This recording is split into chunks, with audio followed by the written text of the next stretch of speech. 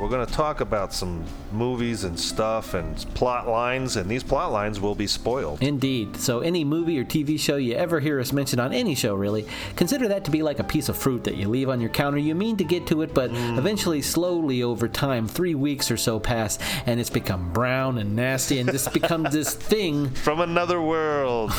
Right. So anyway, please enjoy the show. Thank you for your participation. Transmission begin.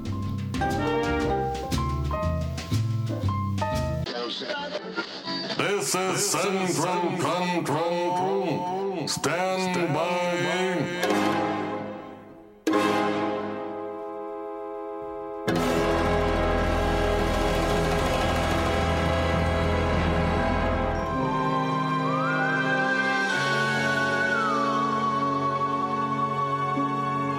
We are ready to transmit.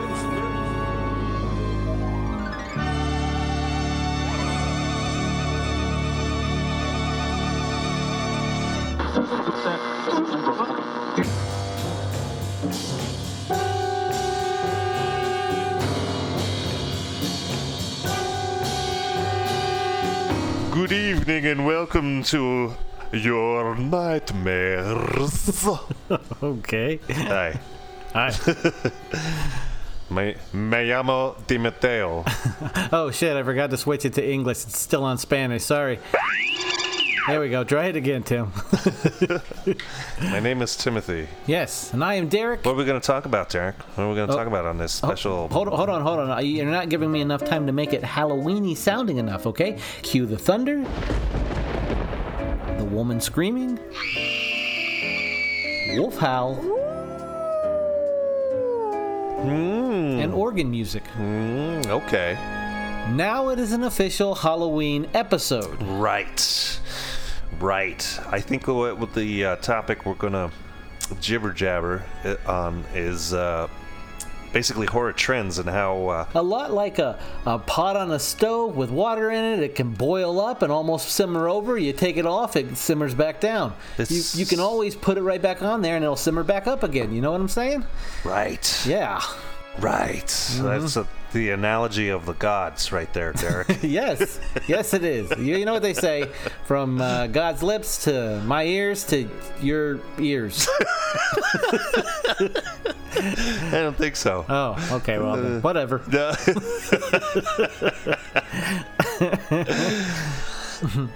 Anyway, so today's topic is horror trends. And basically what we mean by that is, like, every now and again a horror movie will come out and it'll start a trend. A trend of those kind of movies will come out. And then another one will come out and start a new trend. Sometimes two at the same time. Movies like... say zombie movies and ghost stories and slasher films. And we're going to talk about kind of like those genres through the years and how one would take over the other and... Right. Yeah. Which ones became real prominent. You can almost mark them in time. Like if I think of the 80s, I think of slasher films. Yeah, especially 1980. And then it kicks in bananas crazy till like almost through the whole decade. Right. And then also how trends, they start to fade out, and then right at the end of the fade, they come back really strong, give it a new life that sometimes can last like maybe a few years or even another whole decade. Right.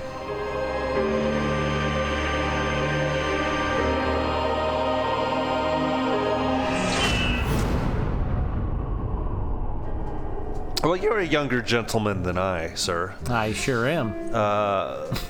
What are your first recollections as far as horror films go? Well, that would be the 1953 Vincent Price film House of Wax. I'm rebuilding my exhibition from the ground up.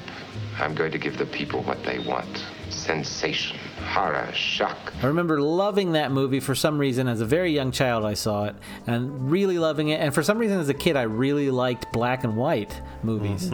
And so I was really into that. I was really into the fact that they were wax. Right. Because at the time, I was super into action figures. And I was like, this guy's making his own life-size action figures. This guy's awesome. Oh, no. Yeah. But I was like, Vincent Price, how could you? How dare you? He's just a thriller. Can you dig it? Well, he's not. Vincent Price is not. He's just announcing the thrill. I beg to differ, and I don't know why. I have nothing to back it up with. It's just because you're just feeling ornery. That's all. Yeah. Anyway, that's my story of my first one. Who took your horror virginity, Tim? I was like a young child in the mid to late 70s, so it's kind of hard to remember being as old as I am. But my sister and I used to watch a lot of like chiller theater. Oh, okay, yeah.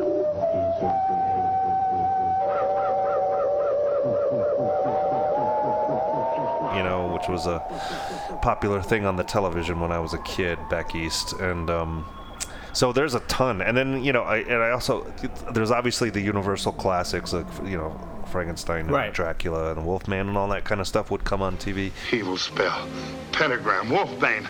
Oh, I'm sick of the whole thing. I'm gonna get out of here. Whoever is bitten by a werewolf and lives becomes a werewolf himself. Then there are Abbott and Costello counterparts. Right. My sister and I would watch those quite a bit too. Count Dracula sleeps in this coffin, but rises every night at sunset. Chick is right. This is awful silly stuff. But like as far as like contemporary for the time, I would think one of the ones, I don't know if I ever saw the whole thing through, but I saw parts of Amityville, the James Brolin one. So you saw that at a pretty young age then? Yeah. Okay. Yeah, like pretty much when it was relatively new. Okay. But I don't know if I managed to make it all the way through it or not. I can't remember for sure. There's another one too, because I was watching it. I came across it on TV, and I was like weirdly watching this old haunted house kind of movie and going, wait, I've seen this before. Back in like 1981 or something with my aunt. I think I was watching it. Anyway.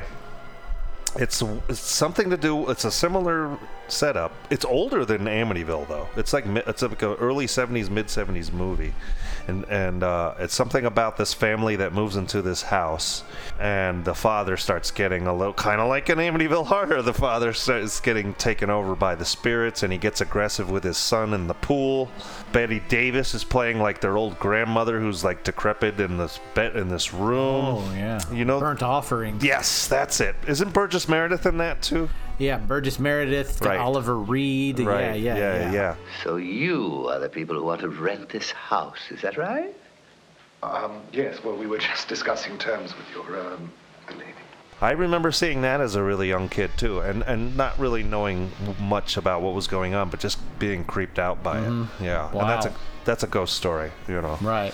Well, it sounds like, by the best of my memory anyway, the story that I tell is pretty much my first horror movie was a man killing people to keep his wax sculptures in stock. And then your introduction to horror sounds more like it was monster-based or ghost-based, somewhere in that category. Right. Outside of like all the creature feature shit that I like, the crawling eye, and like the I Married an Alien and stuff like that. Right. All those like 50s kind of kitschy things, and the Godzilla stuff too, which doesn't really count. Yeah, no, definitely not. Because I remember watching the Godzilla movies for sure as a kid and never being scared, right? Or anything about it. I was just thinking it was fucking cool. Right. One of the first ones that kind of kick off what I would say is a genre of slasher would be probably 1960s Psycho. Yeah, for sure. It definitely changes because the threat coming out of the 50s was always either like this subhuman monster or an alien from outer space, right? And the genius behind Alfred Hitchcock's Psycho is he makes the scariest thing that can be just a regular meek dude. Right. And I think that's why it stands the test of time, because humanity is the monster, I guess. Yeah, right. Which is more realistic. Another thing is pretty early on in doing, if you look at it from today's perspective, is it's looking at mental illness too. Yeah, in a time when that shit wasn't. Right. Yeah, you were just locked away in a hospital if you were considered mentally ill. Right, yeah. And if you were misbehaving, they would either give you shock treatment. Right. Or they would put a needle in your brain and stir till you was vegetable soup. Right. There's a very negative public connotation to any kind of psychotherapy and needing help, basically. And it's a sign of weakness. Good afternoon. Here we have a quiet little motel. tucked away off the main highway. And as you see, perfectly harmless looking. When in fact, it has now become known as the scene of the crime. Yeah, there's that, and then, essentially he is a serial killer, because he's killing, right. But at the point in 1960, we're about 15 years away from that phrase even being invented. Oh, yeah, absolutely. And I think the evidence in the film clearly points to him being a serial killer, not only because he kills Marion Crane, mm-hmm. He killed his mother, obviously, but he's also really resourceful in how he cleans up the crime scene, what he does with the body, puts it in that trunk, takes the cart out to that swamp, watches it sink, and he mm-hmm. gleefully watching it and has a hesitation when he's right. eating the what is it? I think he's eating an apple. Yeah. Is he eating an apple? Yeah, I think he is. Okay, yeah. He's eating something. I couldn't remember what it was, but he's eating something. It stops sinking. He gets this kind of uh-oh. Yeah, because he half bites the apple, I think, and right. His eyes get a little big. Right. And then it starts to sink again, and then he just can. The eyes go back to normal. He keeps eating. Right. Meaning, he's practiced technique. Right. He's built a technique, which is. It's interesting that they're even putting this into a story because that whole psychopathy of that serial killer thing hadn't even been thought of by anybody, I mean, loosely by certain people, they kind of were like, well, but it was never really taken seriously until the 70s, Right, yeah. And I mean, that's aside from Psycho just being a brilliant film made by a brilliant director. It's visually stunning to look at, even today. It's just a brilliant film that introduces a human monster to the genre that is caught up on a lot of space villains and monsters and all of that stuff, so. Yeah, it's an adaptation, right? Mm-hmm. It's an adaptation of a book. Yeah, it's a 1959 book by Robert Bloch, same name, Psycho. Hitchcock saw the book, read it, realized it was a great book, didn't want anyone to know the ending, went out, bought up all the copies of the book. That way no one would go see the movie knowing the ending. Right, and because of the spoiler thing, he also changed movie going forever. Because before this time, where you could go buy a ticket to, this was 1960, you could go buy a ticket to a movie and walk in whenever you wanted, and people did it on regular basis. Yep. And Hitchcock basically, because of the fact that the lady gets killed so early on and all that stuff, and the ending, he basically made all the theaters around the country that were showing it lock people out, not allow people to come in after the movie started, and then that set a trend that continues to this day. Well, I don't know about that. People still come in late. But he basically told the theaters, if you want to play my movie, if people don't buy a ticket before it starts, they can't get in. Yeah, and we take that for granted now, and it just seems like a regular, thing. But that wasn't the way it was before in say 1959 and prior. Now, if you could just take people's cell phones away and tell them to shut up when they sit down, everything would be great. Right. But anyway, I digress. Mm-hmm. Yeah, so that's a cool movie, and it's kind of like a predecessor to the slasher film. What kind of becomes the slasher film? I wouldn't really call it a slasher movie necessarily, but it kind of sets the foundation for that to come down the road, Yeah, totally. And even though it's not, I wouldn't consider it or say it's a slasher film. It has all the ingredients of it, and it does start to slowly, not right away, slowly starts to build towards humans being more of the villain instead of these monster films that we've had up till this time. Right. So then we find ourselves still in the 60s, moving up to 1968, and something really big happens, whereas Night of the Living Dead comes out. Now, this is not an instant paradigm change when this movie comes out. No. It's a very slow, long burn of this thing being out and playing in theaters over and second-run theaters over, drive-ins over and over and over, and building up this reputation on it. But what happens is it's 1968 is Night of the Living Dead by George Romero and crew and company who helped him make this thing.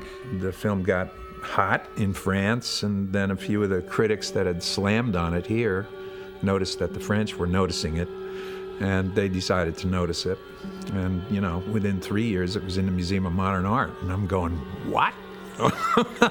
What is unique about it is that it takes something that's been in horror movies since, early movies of, the 20s and 30s, which is a zombie, but instead of relegating that villain, if you will, to the control of like voodoo or Dracula or something like that, it brings it to like there is something that makes this character come alive that we don't know about. Right. It's undead coming back, and the other big thing that probably keeps it ingrained in culture to this day is that they eat flesh. Right.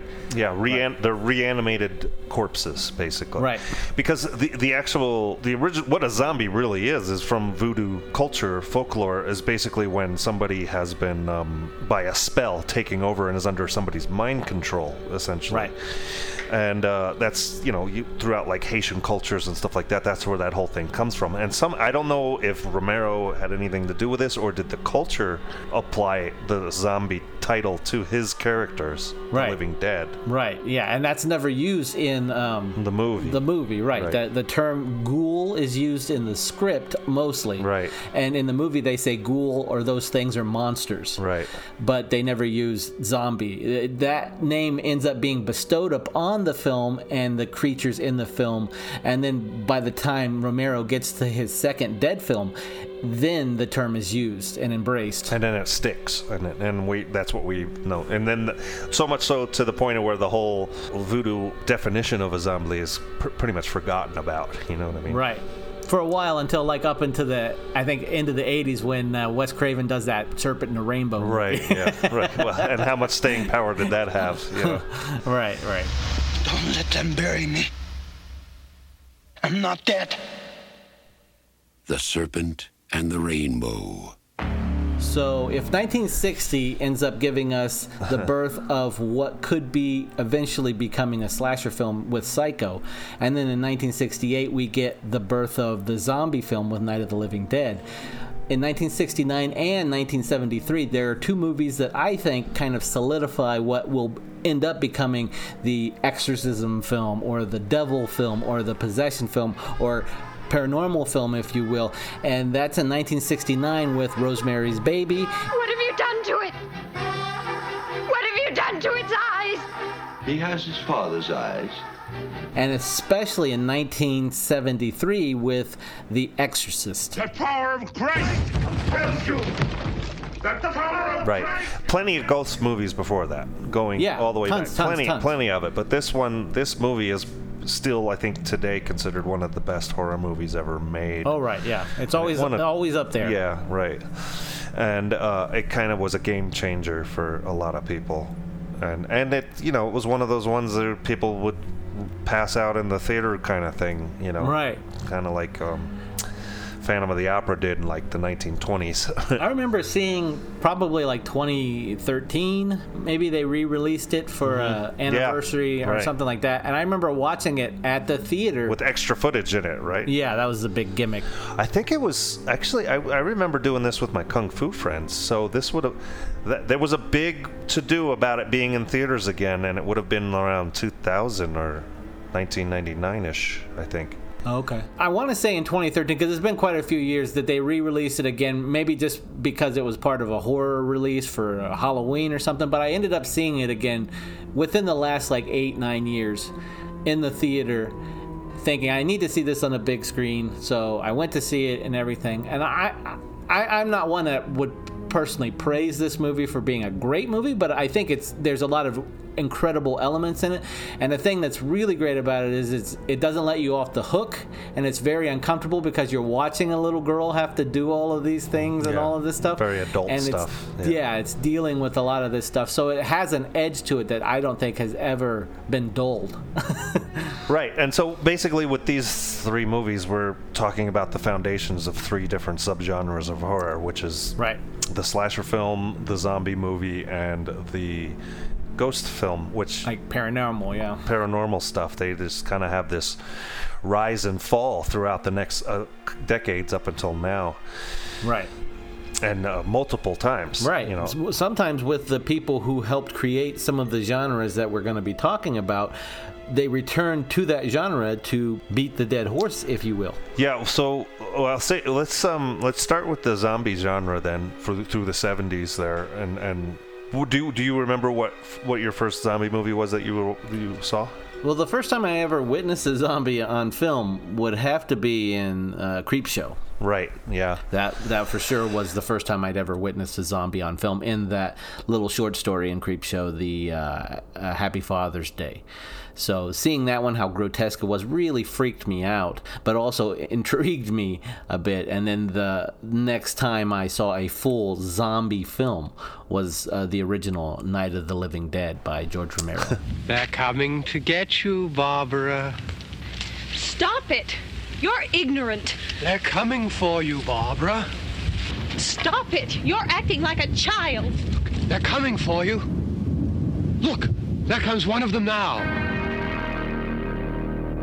Funny you should say that, because I think for me it was Night of the Living Dead, but through the eyes of Mad Movies from the LA Connection,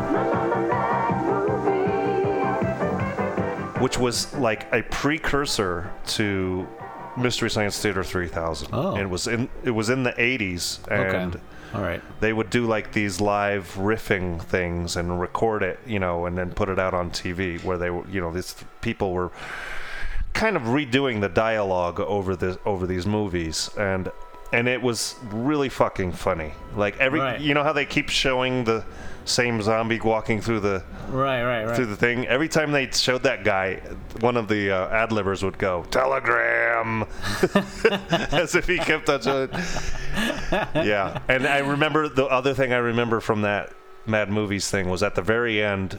There's something about they're looking for a head of lettuce or something like that. And when she finds that lady's head torn off through the staircase, Oh yeah, or yeah. she Top sees of the stairs. Yeah. the ad-libber goes, "Ooh, that one's gone bad." That's like that's like the only thing I remember from that shit. But that was kind of like, but like within like a legitimate viewing of a serious zombie movie, it would have been Zombie, the Italian film. Really?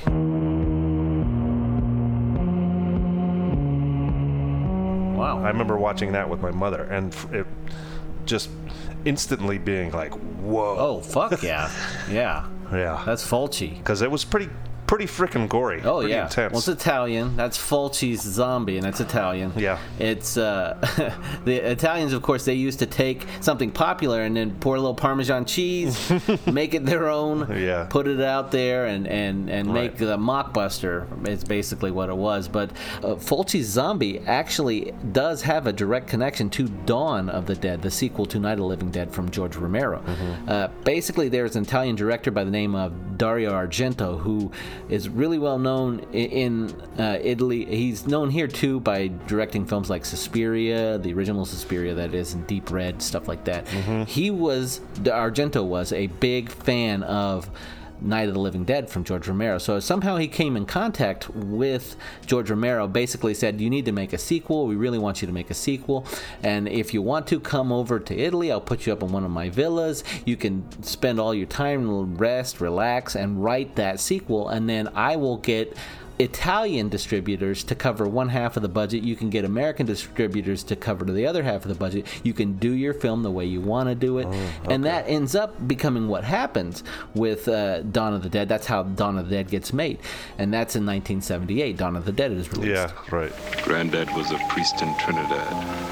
He used to tell us, when there's no more room in hell, the dead will walk the earth.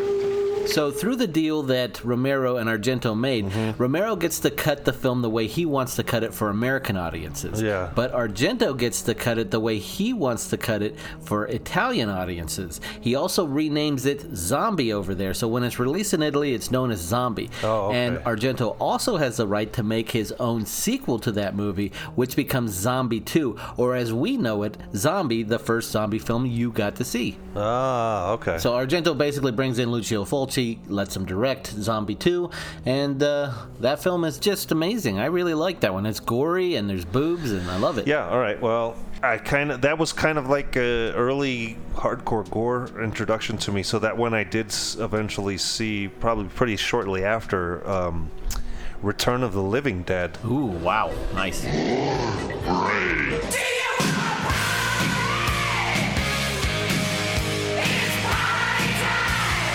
I already kind of set a craving for that kind of stuff, because there's a lot of cool gore in Return of the Living Dead too. Yeah. Yeah, 1985 was an incredible year for zombie movies because not only did we get Return of the Living Dead, but George Romero returned with Day of the Dead. Mm-hmm. And the interesting thing to me about this is that George Romero's Day of the Dead actually came out before Return of the Living Dead that year. And it didn't do that well. Return of the Living Dead actually did better. And another thing that Return of the Living Dead actually brings to the table is that it's bringing new things to the zombie genre. Right. It's a bit of a paradigm shift in the zombie genre, if you will, because it's introducing new things that the zombies do. Like they're moving a little faster, they're actually talking. Mm-hmm. The brains thing too. That kind of starts with that. Yeah, huge. That's a big one. Not just flesh anymore, but they have to specifically eat brains in that one. Mm-hmm. And they actually give you a reason too. The one explains that it eases the pain or something like that. Right. And it's a little cheeky. It's not overly cheeky. Return of the Living Dead? Return of the Living Dead. Yeah, it's a comedy horror in the vein of Evil Dead, or Evil Dead 2, I should say, or American Werewolf in London. It's like a horror comedy. Right.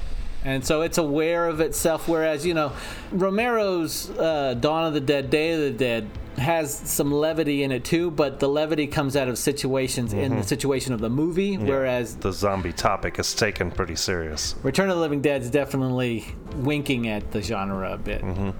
You can kind of introduce a little bit of the zombie thing mixed with a little bit of the paranormal thing that was in Evil Dead in 1981, because in 87, by the time Evil Dead 2 comes out, that's bringing a lot of that stuff together. So you've got the undead, which is possessed by things, you know what I mean? They're playing with a lot of genre. Yeah, a lot of genres mixed in, right? Yeah. Groovy. But as far as like the more basic zombie as we know it today kind of thing, it kind of dies off after these two movies. Yeah, there's still movies about them, but they're just not doing as well. They're not introducing anything new to the genre or anything, and there's just basically like Return of the Living Dead 2. That thing comes out in 87, 88. Yeah. And it's just a straight out comedy with horror elements in it. And it's, in my opinion, it's awful. Right, same here. Yeah, and there's several sequels, more sequels going on through the 90s and stuff, but nothing really ever catches a whole lot of traction. No. Until... So there is one movie that when I was working at the video store I discovered. It's basically a foreign film, and it didn't really get a whole lot of huge play in America. I don't even think it ever played in the theaters here, or but I remember it showing up at the video store, called Dead Alive, and I think my friend at work there watched it and was like, dude, you have to check this movie out. And I'm like, and this was 92, right? It might have been a year afterwards or so, like 93, so 94. In the 90s. Yeah, somewhere in the early 90s, yeah. In that dead zone of zombie nothingness. Yeah. And I watched that movie and I immediately fell in love with it. It is ridiculously bonkers gory, and it's hilarious.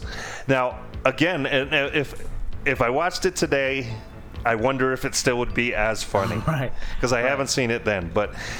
Yeah, it's a farce. It's definitely a horror comedy, but it's beyond bloody. There's this part in the middle where this nerdy guy who's in love with this girl, kind of like trying to get the girl, and he accidentally causes a zombie outbreak amongst, and I think his mother is like the first one that turned to a zombie. He's basically like the town nerd, and he mows lawns or something like that. So then this shit happens or whatever, and at a certain point, obviously the entire freaking this little tiny New Zealand town are all zombies, and he's like one of the few humans left, and he takes his lawnmower and ties a rope from the front wheel. It's one of those push mowers, with the pull cord, the old. Right. He takes it and with a rope on two of the side wheels and hangs it around his neck. And as the crowd of zombies are coming at him, he pulls the ripcord and starts the lawnmower and just starts running through the crowd. Oh my God. And there's like arms and legs and just heads go flying, and then he comes out the other side, and he's just covered in blood, and he just kind of makes a big sigh, and then he turns around and then runs back through them again. And there's more arms, and I was blown away, because it was that same thing of like with Return of the Living Dead and all that stuff, where it had humor to it, and it had some pretty fun practical gore in it. And anytime you have practical gore, I'm in. So yeah, I remember that one sitting with me and telling people about it for years later. And who would have thought the director of that film would go on to be who he is? Right, and that, you know, I didn't even know until he became famous from Lord of the Rings that was his movie, because he wasn't. That's the Peter Jackson. Yeah, he like someone had said Peter Jackson, known from some, you know, The Frighteners and Dead Alive, and I'm like, no way, he did Dead Alive. Yeah, I've never even heard of it. I barely even knew what New Zealand was back then in the early 90s. Right. There's something other than America? Yeah. They're like Australians, but not Australians? That's weird. It's Mr. Bridges. Where you been? That's his daughter. They live 4 doors down. Were you bitten? Oh. Did any of the blood get in your mouth?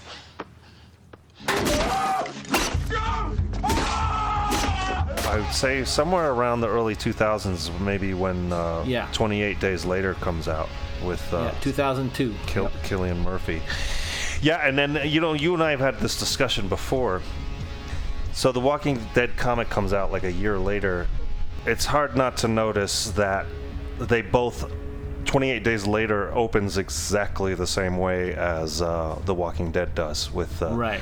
Guy comes out of a coma, and while he was in a coma, the whole zombie apocalypse had happened. Right, shit went down. And you got to wonder which one came first and how. You know what I mean? Right. It's only a year apart. You know, but you got to figure if 28 Days Later came out in 2002.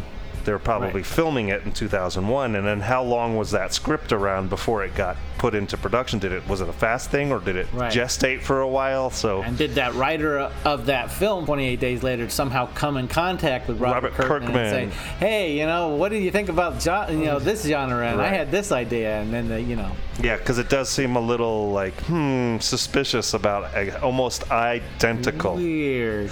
In the movie, Cillian Murphy wakes up in a hospital in London after like a car accident. He had a head injury or something like that. Right. And the hospital is completely empty, and there's nobody there, and he's walking around London, and he's like, where the fuck is everybody? Right. Waking up to your worst nightmare kind of. Then he starts getting slowly.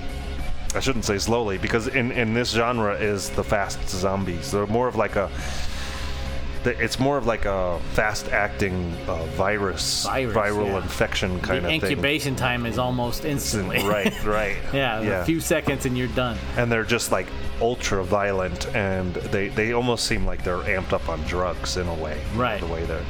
Right. So and they're not just solely after brains or anything in particular. They're just after you. Right. After a living. Right. Yeah, and I don't necessarily know that they're dead or not. I think they're just kind of possessed by this. It's almost like rabies and stuff like that, where it just kind of makes you insane and unruly, right? Yeah. Yeah, I remember seeing it 28 Days Later in the theater, actually, and I liked it a lot. I didn't love the handheld shaky stuff all the time. That was getting a little obnoxious, but I liked it for what it was. It was pretty cool. That was pretty trendy in that era too. Yeah. Filmmaking.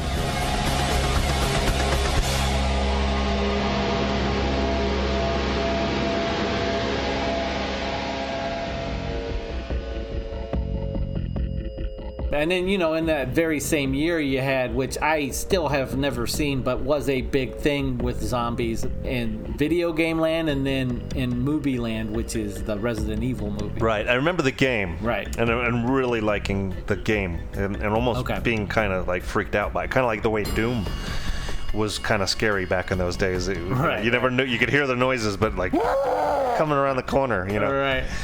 Yeah, and I do remember playing Resident Evil the game on the very first PlayStation. Right. And but then like thinking those movies were going to be cool, but then as soon as you see the trailers, you're like, no, this is not cool. And I don't think I've ever seen any of those movies either. Really, I've seen one of them, but it's for sure not the first one. Yeah, I think they have their own kind of weird little cult following in a way. Yeah, I don't know. I honestly, I know nothing about the game, so I don't know what the game culture thinks about those movies or anything like that. Mm-hmm. But it was a big thing, and it definitely did move the zombie genre up a few notches in in the belt of Hollywood for sure. Yeah. You're suggesting that we take some fucking parking shuttles and reinforce them with some aluminum siding and then just head on over to the gun store where we watch our good friend Andy play some cowboy movie jump on the covered wagon bullshit. Then we're gonna drive across the ruined city through a welcome committee of a few 100,000 dead cannibals, all so that we can sail off into the sunset on this fucking asshole's boat and head for some island that for all we know doesn't even exist? Yeah. 2004 is a big year for zombies anyway, because 2003, as you already said, Walking Dead comic came out and started to slowly build this fan base. Boom, boom, getting bigger and bigger. Zombies are becoming more and more of a prominent thing. And then, the guy who wrote the Walking Dead comic, he was originally going to title it Night of the Living Dead because he loved those movies so much. So, so he was definitely pulling from a lot of inspiration from Romero and then everything else that's come after Romero too, pulling little bits of here and there. So you get to Dawn of the Dead. Zack Snyder's bringing his visual style to it. His viciousness, which he's not afraid of gore in his films. And slow-mo, of course. You got to have some slow-mo in there with Zack Snyder. Yeah. But I prefer the Romero Dawn of the Dead over his version. His is just a little too overly visual to me and a little too cranked up on... there's not a lot of people to like in his movie. Right. There's a few people here and there, but I don't know. I just found myself walking out not really caring too much about the film, but it did bring like super fast running zombies and stuff like that, really super viciousness as far as the deaths and everything. And then the same kind of love and care from the zombie genre from Romero on came in 2004 with Shaun of the Dead. Right, yeah. Take car, go to Mum's, kill Phil, grab Liz, go to the Winchester, have a nice cold pint, and wait for all this to blow over. How's that for a slice of fried gold? Yeah, boy! Pretty big hit, and made those guys... They're relevant today because of that movie. Right, exactly, yeah. Simon Pegg, and I can't remember his partner's name. Nick Frost, I believe. Yeah, they're still pals, too, Yeah, and so, that came out. I did not see that one in the theaters. I saw that one when it finally hit video. I think the same DVD, probably. And I remember liking it and appreciating the little nods to everything and I thought it was pretty funny and the slant of the British humor mixed in with it. Right. I really dug it. I thought it was fun. It wasn't one that I went back to a lot, but it was one that I enjoyed when I originally watched it. Yeah, well, I tried to rewatch it with the old lady over here, and of course she didn't like it. She didn't like anything fun, but I was also like. I was like, I don't know if it's holding up. Shaun of the Dead? Yeah. I mean, I haven't rewatched it again, I think, since I originally saw it and enjoyed it, and it's probably best I leave it like that. Because with a lot of movies I seem to rewatch, I'm like, oh, man. But then, 2 years after 2004, when those two movies hit and really started to do it, we had a novel come out from Mel Brooks' son. Max Brooks, Max Brooks, and that's World War Z. And that novel is really interesting. I thought it was interesting how it's like a diary of everything, and it was cool. And kind of an instructional how to survive a zombie apocalypse. Right. Yeah, I've listened to it on audiobook, and I enjoyed it quite a bit. Yeah. That book was hugely popular too, and so it's like all within this 5-year period. Right. It's just like boom, this stuff is just blowing up everywhere. Right. Yeah. Well, also we would be remiss not to mention that a year before Max Brooks' World War Z book comes out, in 2005, Romero gives us another Dead film with Land of the Dead. Oh yeah. Right. Unfortunately, with Land of the Dead, apparently there's some production issues that happened behind the scenes. Universal picked up the film and gave Romero the biggest budget he had ever had on a Dead film ever.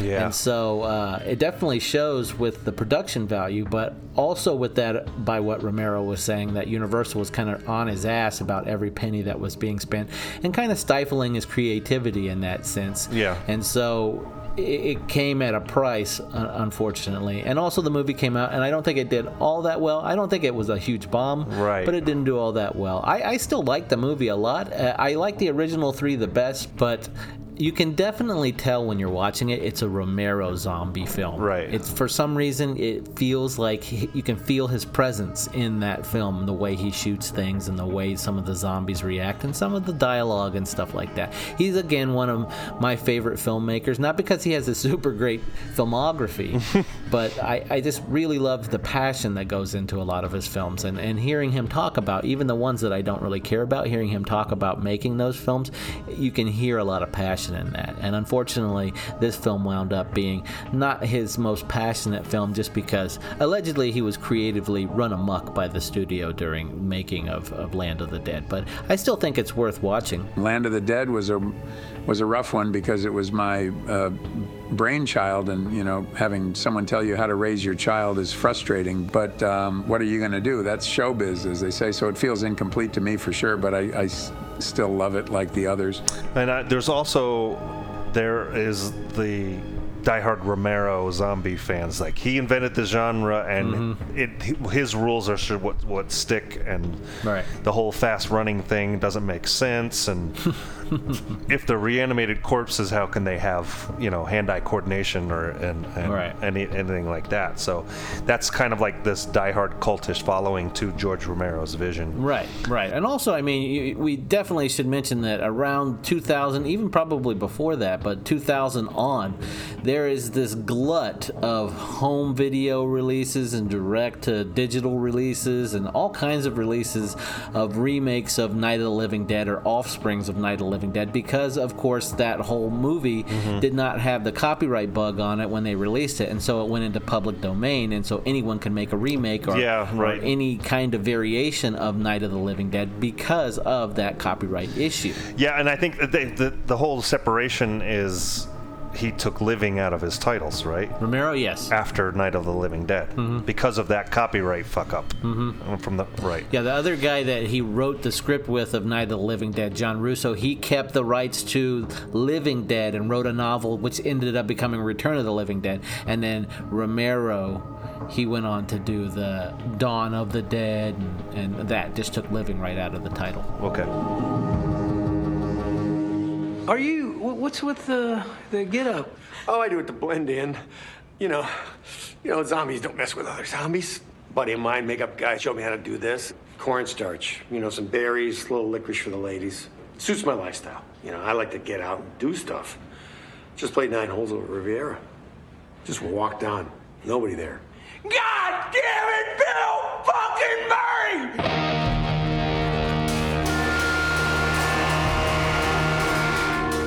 So then 09 comes along, and the American studios are like, hey, those Brits, they did their comedy slant on the whole zombie genre. How about America's give it a shot with Zombieland? Which is a pretty good movie. Oh, yeah. It was a big hit. Yeah. It was a big hit. And it had fun characters and a fun little setup, the premise. I love the cinematography and the playful way they used titles. Bill Murray was in it, and he was great. Yeah.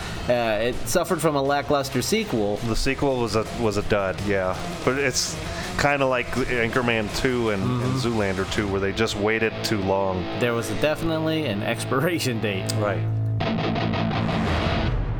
There's more of them out there than usual. I never should have fired that gun today.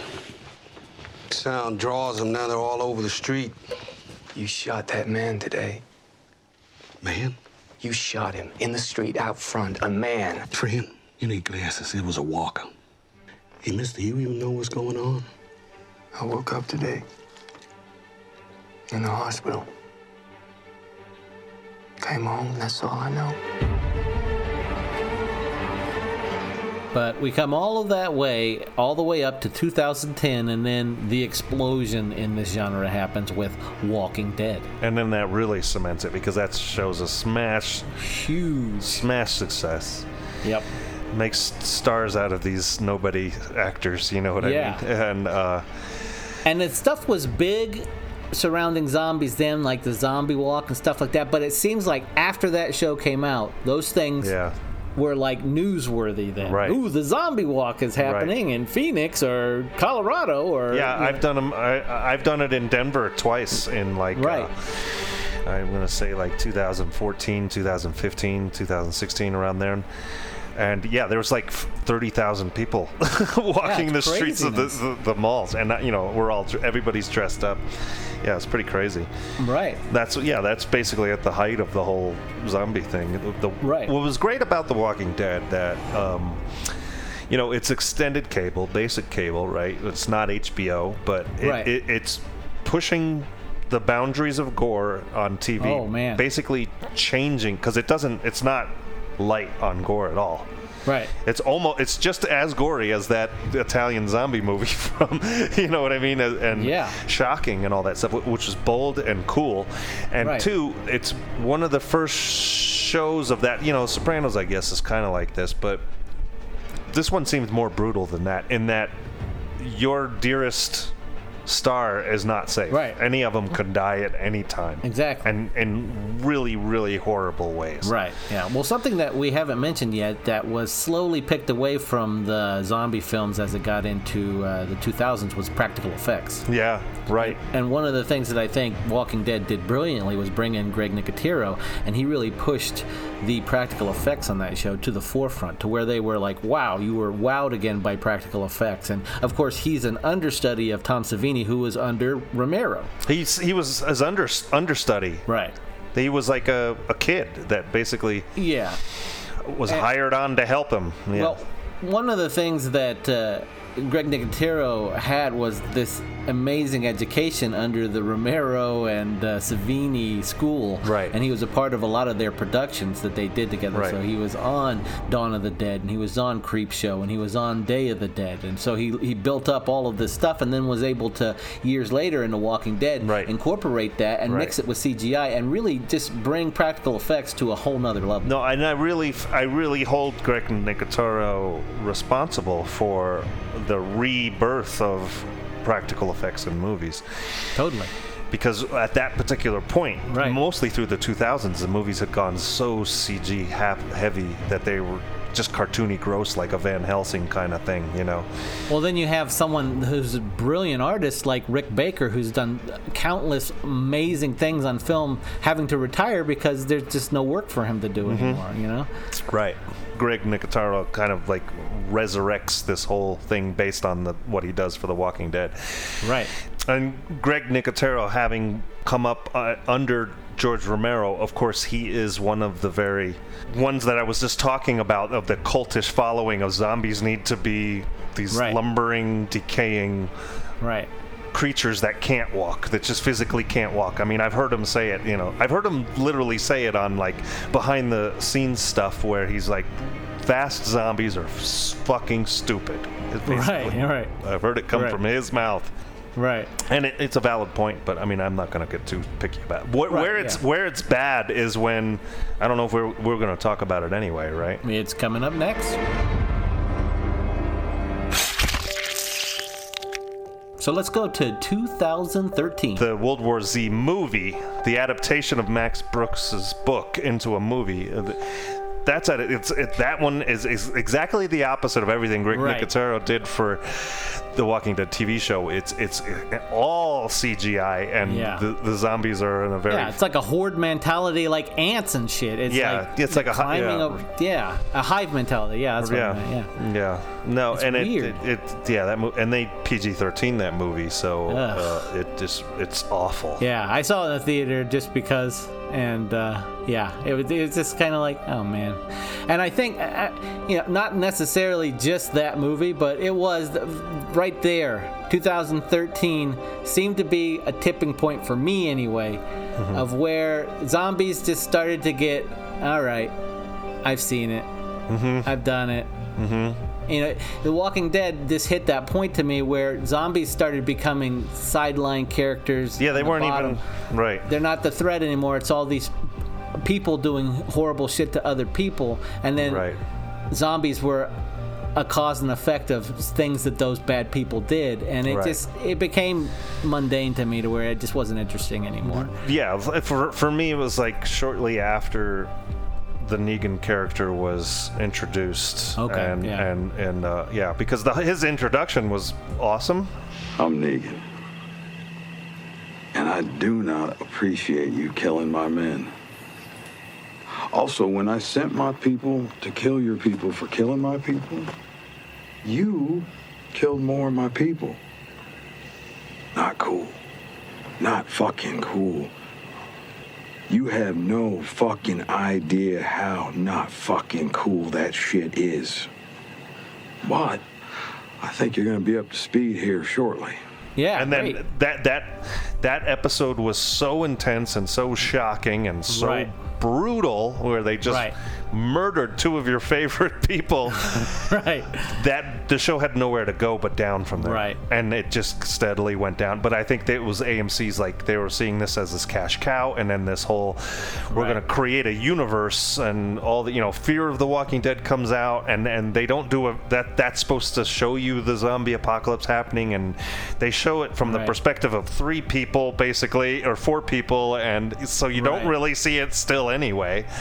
Yeah, and it was just like, it's better. It's like the Jaws thing. You better left to your imagination, but they're trying to explain it all out, and it gets silly after a while.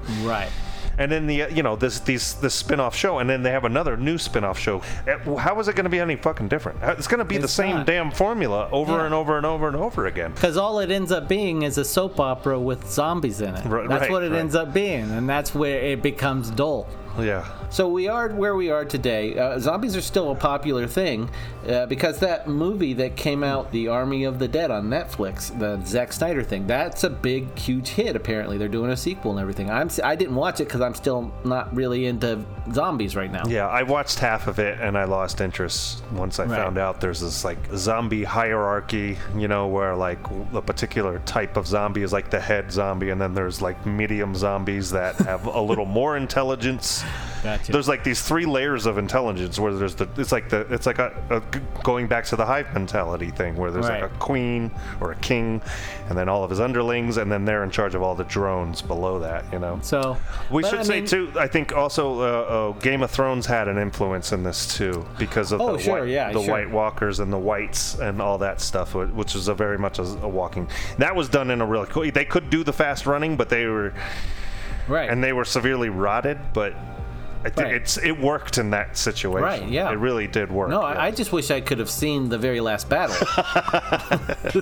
You and the rest of the world. Right. But yeah, no, it did. That definitely... That was something where I was already out of The Walking Dead by then, and I was like, couldn't care less about zombies. Yeah, I think I was too. When I saw what they were doing with the White Walkers, I was like, this is an interesting little spin on it, and that got me more interested in it. Unfortunately, that didn't last, but But yeah, I mean, there are always those things that come along and revitalize some kind of dead genre, and whether we're talking about zombies or whatever it is, that's going to continue to happen with you and I or without you and I. So if I'm just going to try and make a prediction, just what I feel like is probably going to happen is it's going to die out for a while, and zombies are, and then something's going to 10 years down the road will become interesting again, and kind of kick it back in. But I really do feel like the whole thing is played out, but that's also how I feel about it because of The Walking Dead and all that stuff. So maybe what you just said, I was saying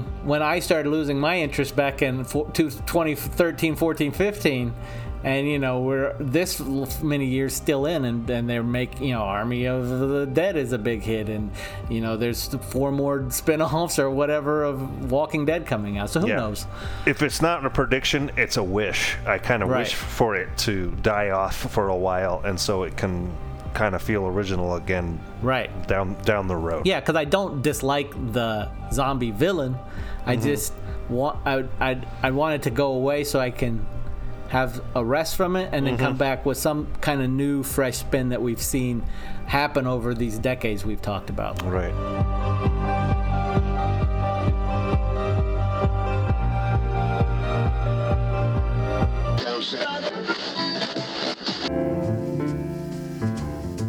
Hello, this is Jigsaw.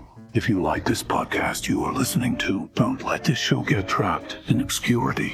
Head over to the podcast provider you downloaded this show from and give Tim and Derek a 5-star rating. And while you're at it, give them a positive review as well. If you would like to chat with these boys, you can find them on Instagram at TFTFP Podcast, or shoot them an electronic letter at tftfppodcast@gmail.com. Do it. This isn't a game.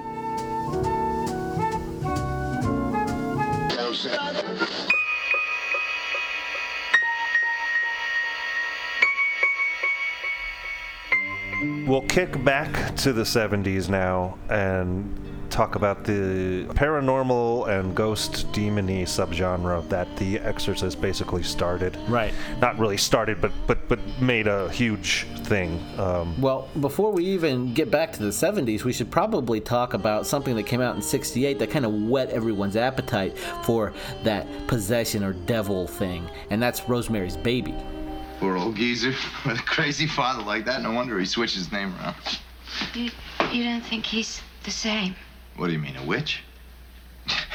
Roy, are you kidding? Have you seen it? I think I've started to watch it and I got interrupted and I didn't finish it. And that was only like a year or two ago and I meant to finish it. I know it's supposed to be pretty cool, right? Right, yeah. Well, I have this thing every Halloween where I try to seek out new horror films or old horror films that I never got around to seeing, or maybe saw when I was a kid and then forgot about or didn't like, and just to see if things changed in my opinions. And so Rosemary's Baby was one of those films. And so I ended up finding it, watching it again, and it's got such great atmosphere in the film. It really is creepy, has some creepy moments, and really builds tension. Right. Yeah, and great performances in it, really good. Yeah. But it probably laid the groundworks for The Exorcist too. Oh yeah, produced down, several years later. No doubt about it. There are no experts. You probably know as much about possession as most priests. Look, your daughter doesn't say she's a demon. She says she's the devil himself.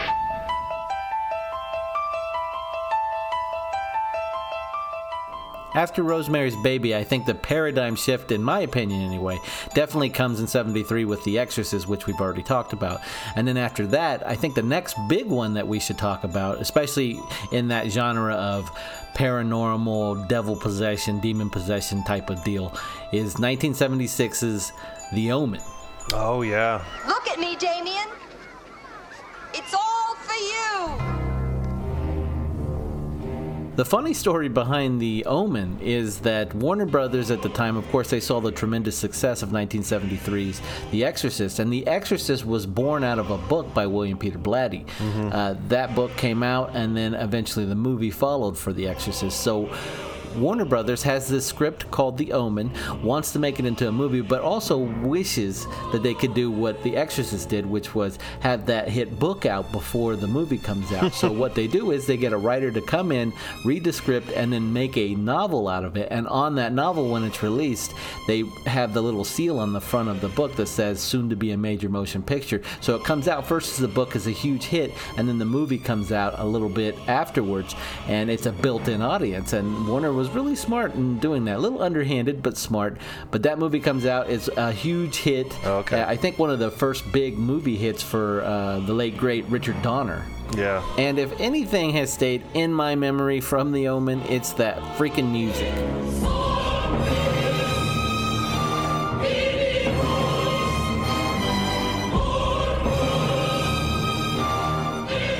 As we get to the end of the 70s, there was another paranormal movie that came out that had to deal with a haunted house, and a lot of people went to see it, and that's the Amityville Horror. Right. And that was an actual true story that Hollywood kind of sprinkled its Hollywoodland fairy dust on, and out came this paranormal Hollywood hit. Right. I think the true story was the oldest son of this family, who was kind of a loser and a little off, just decides to come home one night and he murders everybody in the house, his parents and his younger siblings and all that stuff. And then I believe he killed himself. Right. And that house is a real house, and it got attached to it that there was this whole haunting of those people. Right. And then that movie went on to spawn many, many sequels, and then even, I mean, to this day they're putting out sequels to that movie. And then also a reboot with, I think, Ryan Reynolds was in it. Yeah, that's right. Yeah. And so the one scene that really sticks in my head from being a little kid is giving me the heebie-jeebies is when the priest comes to the house to kind of like work his way into the family or something, and he knows there's bad shit going on, and he goes into the bathroom, and the house is kind of fucking with him and locks him into the bathroom, and then all of those flies attack him in the bathroom. God damn it, that gave me the willies and a half. Oh, totally. Yeah, because there was something back then in the 80s about when you're watching a film that has lots of like rats or bugs or something like that. You know it's real. Back then they really threw a bunch of whatever that creepy thing was into the movie, and so what you saw was really going on, and the actor had to endure all that stuff. It was super creepy. This made it that much more creepy. But yeah, for sure. I mean, that definitely stood out to me in this film, especially since I consider Amityville Horror to be more of a lackluster kind of film. Yeah, right. So, yeah, it's definitely one of those scenes that stand out. Even if the movie's not all that great, it stands out in your mind. Right, exactly, yeah.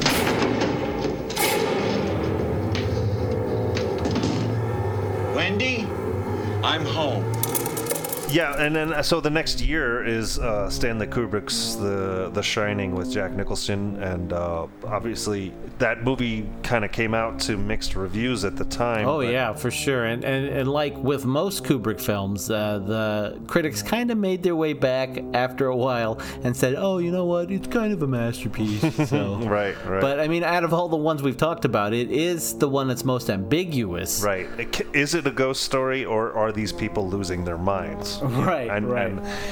Which was the reason why Stephen King did not like the movie, because he saw it purely as a straight-up haunting ghost story, that there was ghosts. And I guess Kubrick wanted it to be more of like a, you decide. Right.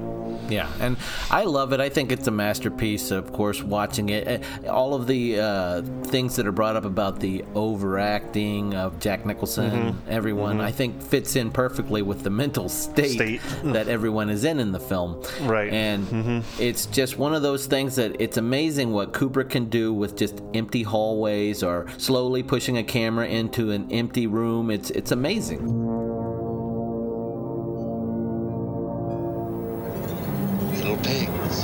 Little pigs, let me come in.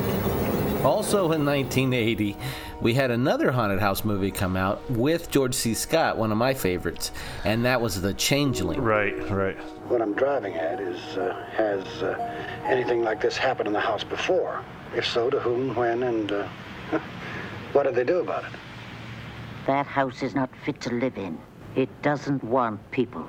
And there has been trouble in the house before. And with those two movies releasing in 1980, you can tell Hollywood was like, we're on to something here with this paranormal ghost demon possession thing. I think it starts with Amityville, and then people start wanting to cash in on that. Oh yeah, absolutely, for sure. Yeah, I mean, I've seen The Changeling, but I don't remember it too well. I remember there's like a car accident in the beginning, and his wife and daughter are killed, I think. Yeah, and then there's this mystery surrounding the haunting, and the ghosts are trying to lead them to clues to solve this whole thing and everything. I like George C. Scott a lot, and I think that the way the movie is filmed definitely added something to the genre that was picked off of. Like I think The Shining and Changeling in this same year was something that other directors years later saw, was influenced by, and then picked off of to put in their own movies. Yeah, now so the one that basically in my childhood stuck with me the most, like from beginning to end, because it was PG and I could watch it without getting in trouble. Thanks, Steven Spielberg. Yeah, I know. Is Poltergeist, right? Right. You son of a bitch, you moved the cemetery, but you left the bodies, didn't you? You son of a bitch, you left the bodies and you only moved the headstones! You only moved the headstones! That movie was kind of like the talk of the neighborhood once it finally did hit HBO and all that stuff. Oh yeah, I remember seeing that movie. I would say probably 4 or 5 years after it hit theaters, and just being so creeped out by it, just totally creeped out. A lot of the things did, like the clown thing freaked me out. the trees outside the little boy's window that become dark and menacing. Yeah. Oh man! And then the graves in the pool. The graves coming up out of the ground. Yeah, man, that really got me good, man. As good as all of that stuff is, and as creepy as all that stuff is, the thing it's the music at the end with the kids laughing and stuff like that. Okay. That shit makes my hair stand up on my arms.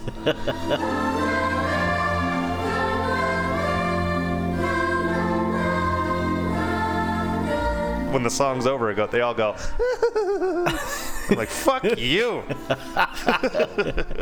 Oh man, I thought you were gonna say that thing that comes out of the closet in the one scene. Oh yeah, that gets me every time. I thought you thought I was gonna say the midget lady was the scariest thing.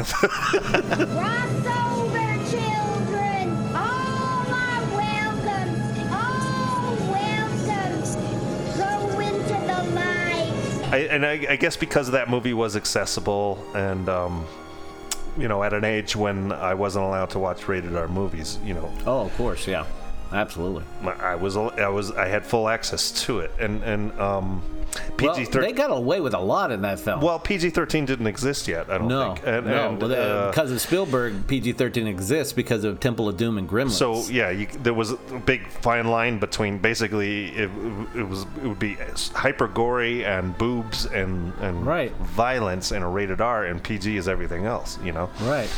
And that was a weird thing back then because in PGs you could still have boobs and you could still say fuck.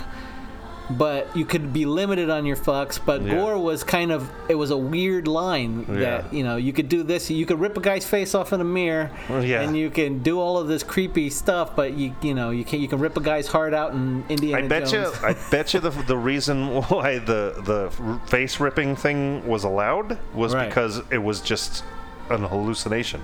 Right. Oh, that's true. If it was like where he was really doing it and his face was ripped off, then I think that would have been that's too violent, rated R. They might have said that, and then Spielberg was like, "Look, it's not real. It's a hallucination." Yeah, it's a hallucination. Right.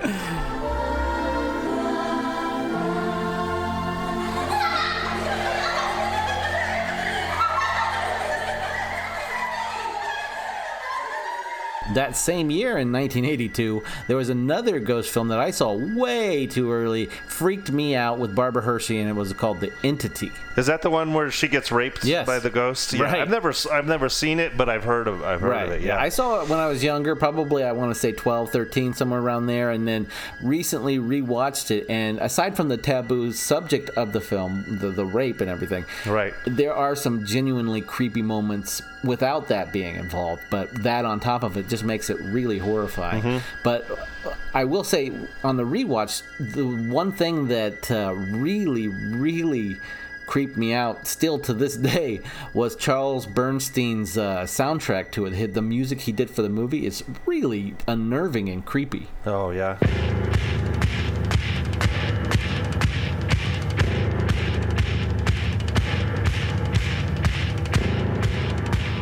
But as we work our way through the 80s and everything, there are more paranormal, ghost, devil stories that come out, but none of them really start hitting the mark until 2 years later when someone comes up with a ghost story and puts a little bit of a comedy twist on the horror, and that's with Ghostbusters. Right.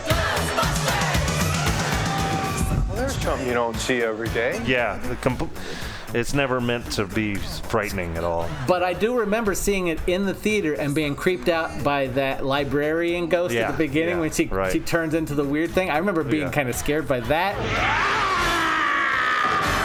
And then there's a scene near the end where the guy gets into the cab and there's a weird skeleton ghost in it. And he driving the cab. Yeah. That creeped me out too. Right. What he means is Old Testament, Mr. Mayor. Real wrath of God type stuff. Exactly. Fire and brimstone coming down from the skies. Rivers and seas boiling. 40 years of darkness, earthquakes, volcanoes. The dead rising from the grave. Human sacrifice, dogs and cats living together. Mass hysteria. Enough, I get the point. I ain't afraid of no ghosts. I'm the ghost with the most, babe. But then we move 2 years later from 84's Ghostbusters to 1988, and we get Michael Keaton as Beetlejuice. Right. Yeah. You know what's really beautiful about this? You two kids picked me. You didn't have to, but you picked me. It makes me want to kiss you guys. Come on. No. Give me one. Come on. But anyway, so ghosts and paranormal stuff is being kept alive on the big screen by comedy around this time. Mm-hmm. But we'll save the talk about Ghostbusters and Beetlejuice for another show, because I love those movies and I'd like to go a little bit more in depth on it. Yeah. Yes. Yeah. 1990, Patrick Swayze becomes a ghost, and that's huge.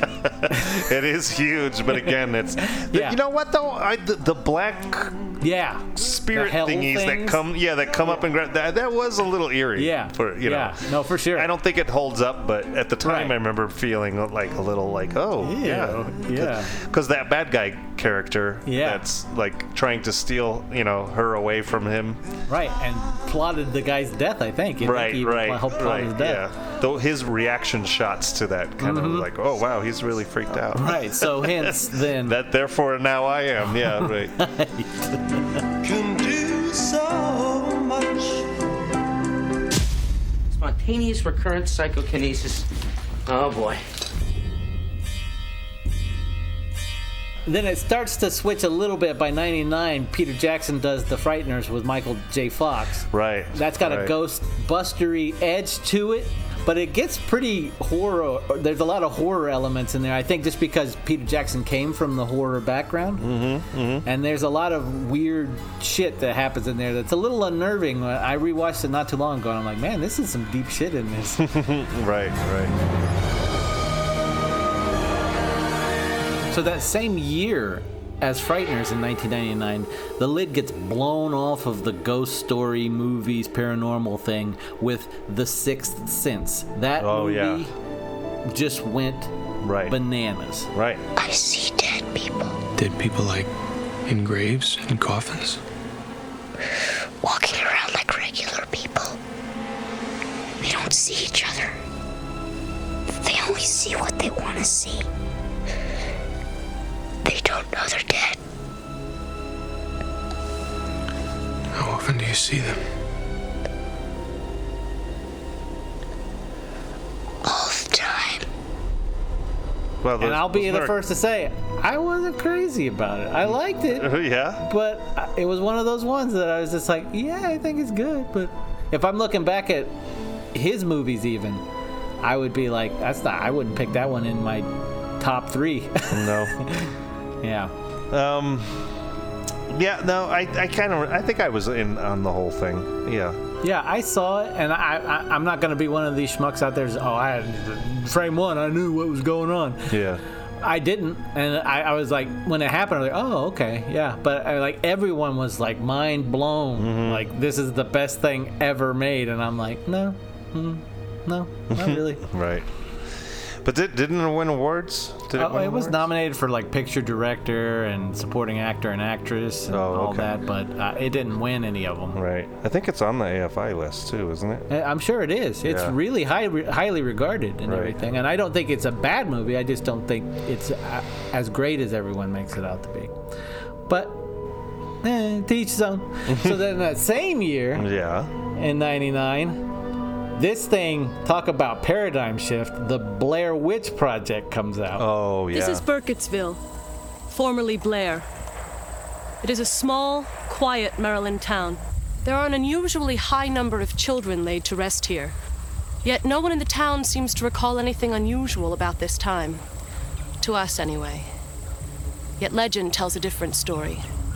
One whose evidence is all around us. There were found footage films before that. Yeah, Cannibal Holocaust is like one of the really early ones that we can think of. Mm-hmm. That's like late 70s, early 80s. Right.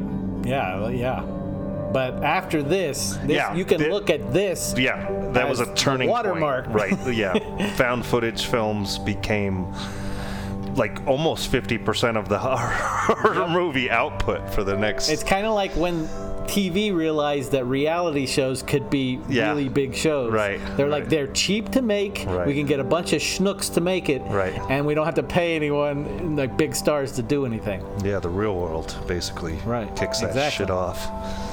So Blair Witch is this huge phenomenon that they did everything right, and they involved the internet with it to build it, and it's a mystery, and these kids, and who are they, and it's real found footage, you know. Because it's found footage, a lot of people actually thought it was found footage. Yeah. Because that genre hadn't been, nobody had ever heard of Cannibal Holocaust. So, yeah, it tricked a lot of people. And I remember with the people I went to see the movie with trying to convince me it was a real found footage. And I'm like, no, it's not. No, it's not. All right. Yeah, and I think the biggest thing too was like that movie was made for like next to nothing. Right? Next to nothing. And it made a gazillion dollars, right? So everybody's jumping on that bandwagon. Right. And I think I don't dislike it. I get a creepy vibe from it. Yeah. I remember watching it and getting again, the handheld thing gets a little monotonous. People were reportedly getting sick and all that stuff. It wasn't that much, but I remember being creeped out by it. Like, whoa, that's some creepy shit in the movie. You know. Yeah. And I saw it in a theater. Did you? No. I didn't see it for years later, I don't think. Okay. Did you know about it when it was going on? Oh, yeah. That, I think that is why I resisted it, because it was one of those things, for some reason it hit me the wrong way, and I'm like, all right, fuck off everybody who loves this movie. I don't care. Yeah, that might have been my thing with even Sixth Sense even. It's because by the time I saw it, probably in the third week it was out, and by that time it was becoming obnoxious of how great it was. Right. Yeah, so, but, I mean, obviously that sets off the net going back to the ghost thing. Well, that very next year in 2000, Robert Zemeckis' What Lies Beneath came out, and that was with Michelle Pfeiffer and Harrison Ford. It was a good one. I liked it. Yeah. Something is happening to me, and it's not to get even, and it's not some warped bid for attention. Something is happening in our house, whether you like it or not. It has a very Hitchcock feel to it, and that's what I love about it. Okay. And that kept the ghost phenomenon going in film for a little bit anyway. Yeah. Throughout the early 2000s, there were some possession ghost devil stories, but none are really hitting. Even the sequel that they did that was non-found footage to Blair Witch kind of crashed and bombed at the box office. Yeah. But then, as we start working our way in through the upper 2000s, trying to capitalize on that Blair Witch magic, in 2009, Paranormal Activity comes out. Something's here. I feel it breathing on me. And they do this pretty brilliant marketing thing where they put the infrared cameras in the theaters and show the people getting freaked out and laughing and all that stuff, and it worked. Because that movie was a huge success and it built steam over too, because I think it was showing in like festivals. It was showing in festivals. Oh, okay. For maybe a year or somewhere around that, building this word of mouth online to where it got so big that theaters were like, whatever, we'll take a print of it and we'll show it at nights. And then all of those things started selling out. I worked in the theaters at this time, so all of those things started building up, and they were selling out more times needed, 12 midnight, 1 a.m.s, 2 a.m.s, 3 a.m.s, 4 a.m.s shows, people coming to see it. It's huge hit. Yeah, and that's was several sequels off of that, and then definitely. Again, the same for me. What you were saying about Blair Witch is I don't necessarily love the films. They do put me, something about found footage stuff does put me in that state of like hyper awareness of feeling like I'm not alone in the room when I'm alone in the room. You know what I mean? Oh, totally. Yeah. I mean, I'm not a huge fan of those Paranormal Activity films. I saw the first one, maybe the second one, and it's okay, I guess.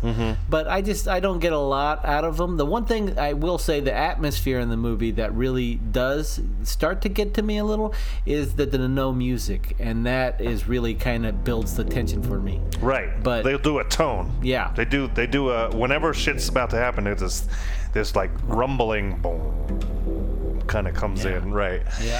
Yeah, what does ruin it for me though is, you know, not being a religious person is the whole demon, the demon aspect of it, because I think it would be scarier if they were actual like ghosts, like being like a poltergeist kind of thing, where they're being visited by dead things, and they're scary ghosts and big. But the fact that they're like, you know, demon spawns from hell or whatever, following these people around, that takes the steam out of it for me, and I'm just like, not quite as interested.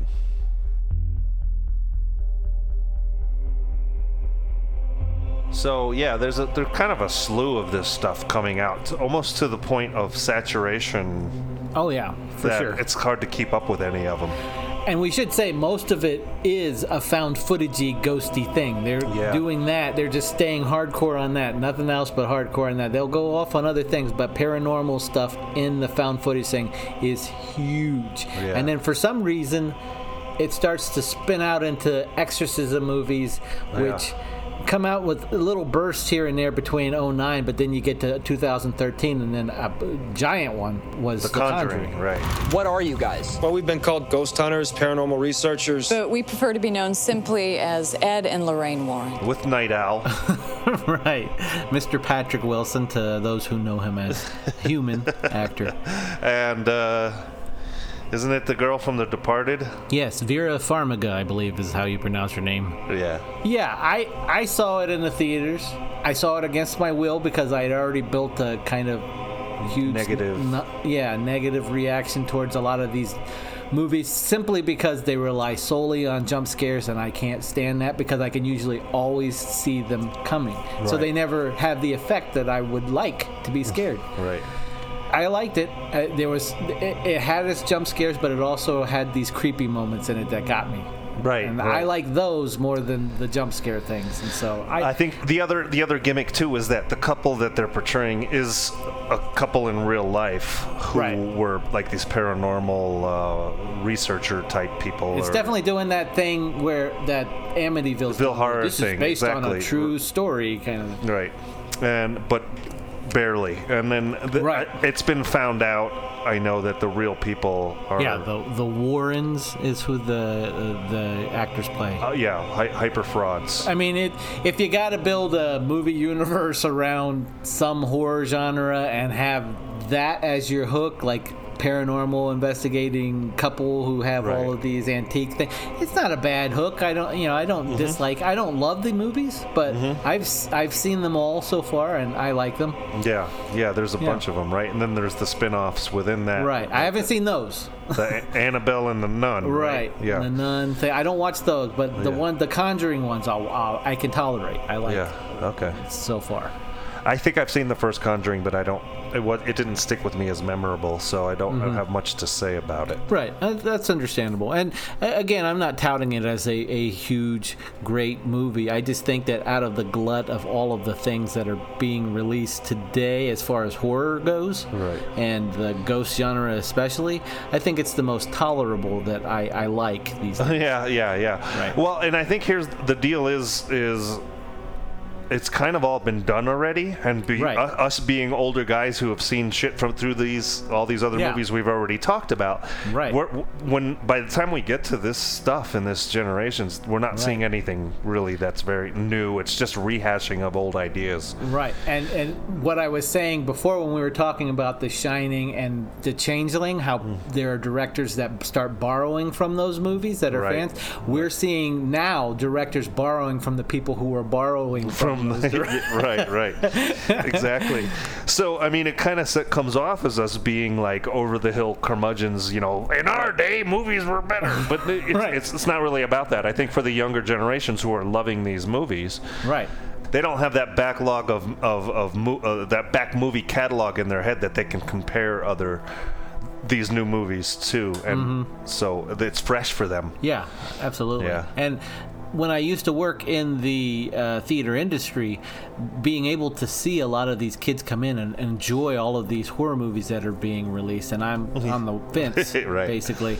There's a part of me that wishes I could cancel that other part of me out, so I could be in tune and enjoy Ignorance is bliss kind of thing. right. Yeah, just forgetting your backlog so you don't go in with the baggage, I'll do the same thing. My prediction will be that they need to, whether it's my more of a wish to come true or an actual prediction that they need to die out and then come back as another entity later on. Yeah.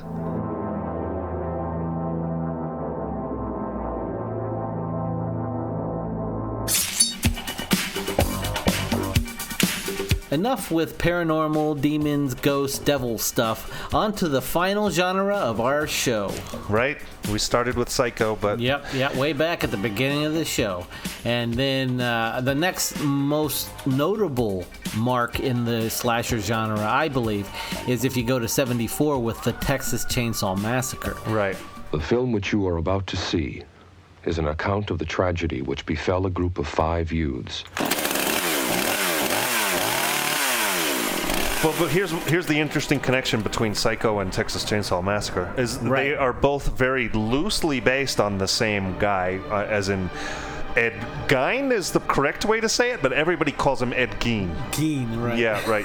But his name is pronounced Gein. Gein, right? Yeah. Right. And for good reason. That guy, he's the guy who made furniture out of dead bodies and stuff like that, and cereal bowls out of skull heads, and he had this. Never married, had a girlfriend, suspiciously weird relationship with his mother kind of thing until she died, and then when she died, the room was locked away and he started doing all of his weird shit with grave robbing, and he murdered a couple people and all that stuff. And Buffalo Bill is also loosely based on that too, making a lady suit and stealing pieces off of her. But so that's the connection between Psycho and Texas Chainsaw, although they're two pretty different movies. Yeah. But what's interesting too, that's also akin to them, not that Texas Chainsaw Massacre is bloodless, but it's not as gory as people think it is. If you've seen it and then you're remembering it, you're probably remembering it way more gory than what it really is. You're kind of inserting with your imagination a lot of because there are some pretty insinuated stuff, like when the lady gets hung on the hook and all that stuff. And whether it's the remake or that one, the original one, that right there just, God damn it! There's something about that hook thing that just fucks with me hardcore. Hardcore. Can't stand it. I'd rather get sawed in half with the chainsaw, frickin' Scarface style, than get hung up on a hook right up my a-hole. Or in the taint, whatever, Just forget it. Leave the hook out of there. No, I hear you. She's hung in her ribs, isn't she? No, her back, the upper part of her back here. Yeah. That's even still. Either way, it's awful. That's the one thing out of that whole movie I can remember, that one scene. Right. And I could swear that they show the hook going in, but they don't. No. So that 74 really starts that. You got Tobe Hooper directing that one. Comes out in 74, big hit. Right.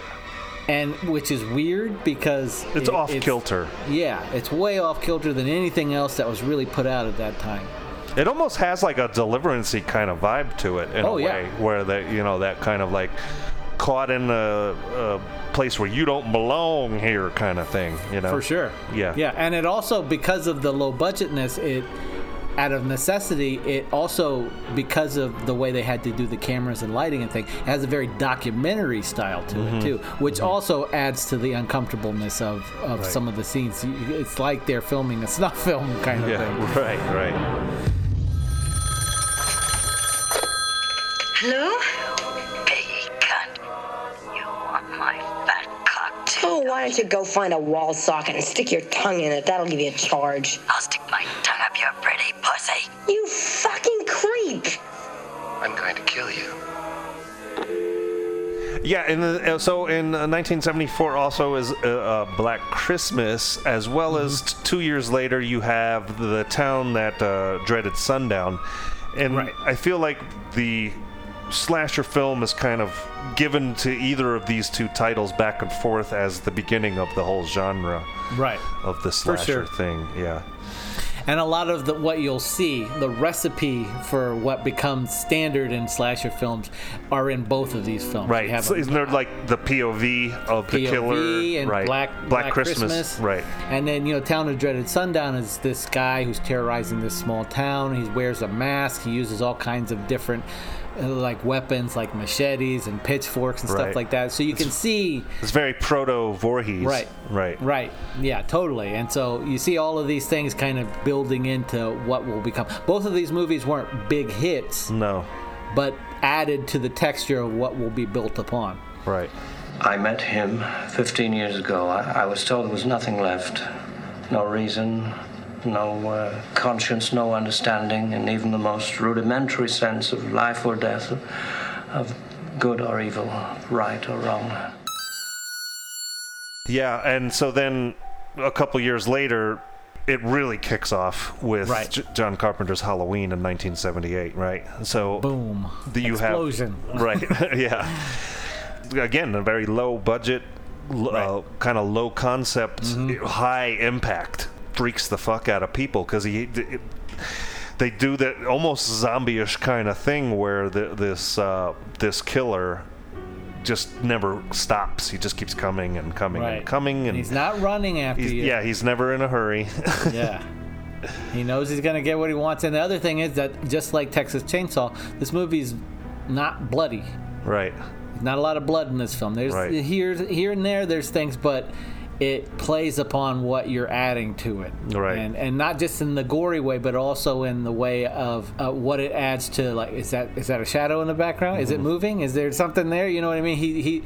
Carpenter's really good about using a lot of methods that he's seen the directors that he loves, like Hitchcock and stuff like that. So there's a lot of one shots, slow moving cameras, handheld stuff that not handheld that's wobbly and jerky and all of this stuff. Very smooth and slowly, and POVs used at the very beginning. So that's again coming off of like Black through Christmas. the mask, when he puts the mask on and all that stuff. The other thing too is this is basically the first of the iconic slashers, and the fact that you give him a regular name like Michael Myers, it kind of humanizes him in a way, even though he's acting inhuman. And I think he's wearing like mechanics coveralls too, right? And he puts on that what was essentially a weird, very poorly done Captain Kirk mask, like a really cheap one, and and they just paint it white and do the hair a little bit of a different color. But what it said in the script simply was just a faceless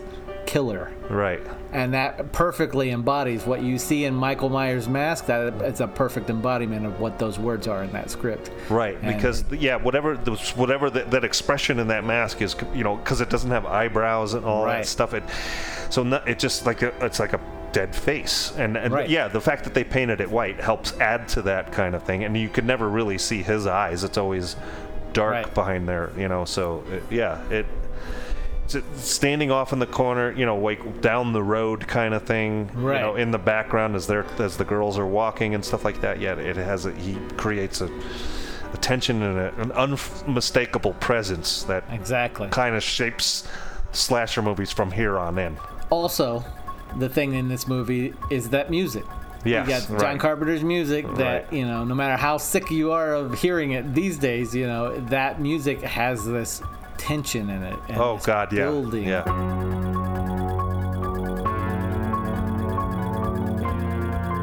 He said he was using this similar to how he liked how they used the tubular bells in The Exorcist. That thing. He said he wanted it to add like what's going to happen, tension, something's happening, something's going to happen soon. Where's it going to come from? Keeping you on edge whenever something visually is not keeping you on edge. Because of Halloween is such a huge thing that is over a year span. it takes in tons of money. Off of a $300,000 budget, they make $50 million, which is out of this world, especially you think back in 78. So it inspires all of these copycats. Immediately start coming in. Oh my, we got to do something like that. If you're not searching for a holiday to put a killer in, you're searching for some kind of mask or some reason that he's off kilter or something. So you have a lot of things building up towards the 1980s. You have Brian De Palma's Dressed to Kill, right, and that's a big, very Hitchcockian, hyper violent for because De Palma's famous for his hyper violence, and the whole gimmick is it's a dude dressed as a woman, right? Right, Michael Caine. Yeah, right. Whereas Halloween is like a camp, scary teenage horror fest. The De Palma thing is kind of more of a mature psychological thriller version of that kind of thing, right? Right. Yeah. Oh, for sure. Yeah. And then that same year, you got something that starts out real cheesy as a teenage thing, going back to that, and that's Prom Night, using Jamie Lee Curtis from the Halloween movie again. Right. Which, I mean, that had to be a brilliant stroke of luck for Carpenter to say, in my movie, I'm getting the daughter of the woman that was killed in Psycho. Right. And so that that at least got him 2 or 3 stories in a few papers, let alone some kind of stuff. So Prom Night comes out, does this thing, spawns some sequels. That's another one that goes on. That's the only one I've ever seen is Prom Night 2, Hello Mary Lou. Hello Mary Lou, yeah. Yeah, which is it's pretty fucking awesome as far as being terrible. Right.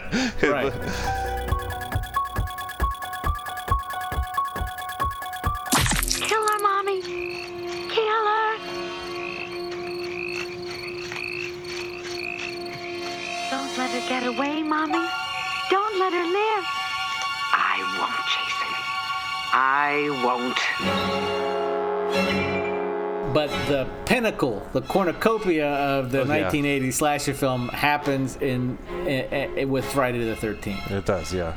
Right. And so you've got Sean S. Cummings that sees this potential of what Halloween did, said we need to do something just like that. But what he does is he takes something that Carpenter apparently, and Deborah Hill, who helped write Halloween, didn't mean for it to become this thing in horror slasher films. Whereas if you're a teen who's doing drugs or having sex, then that means you're gonna die. Right.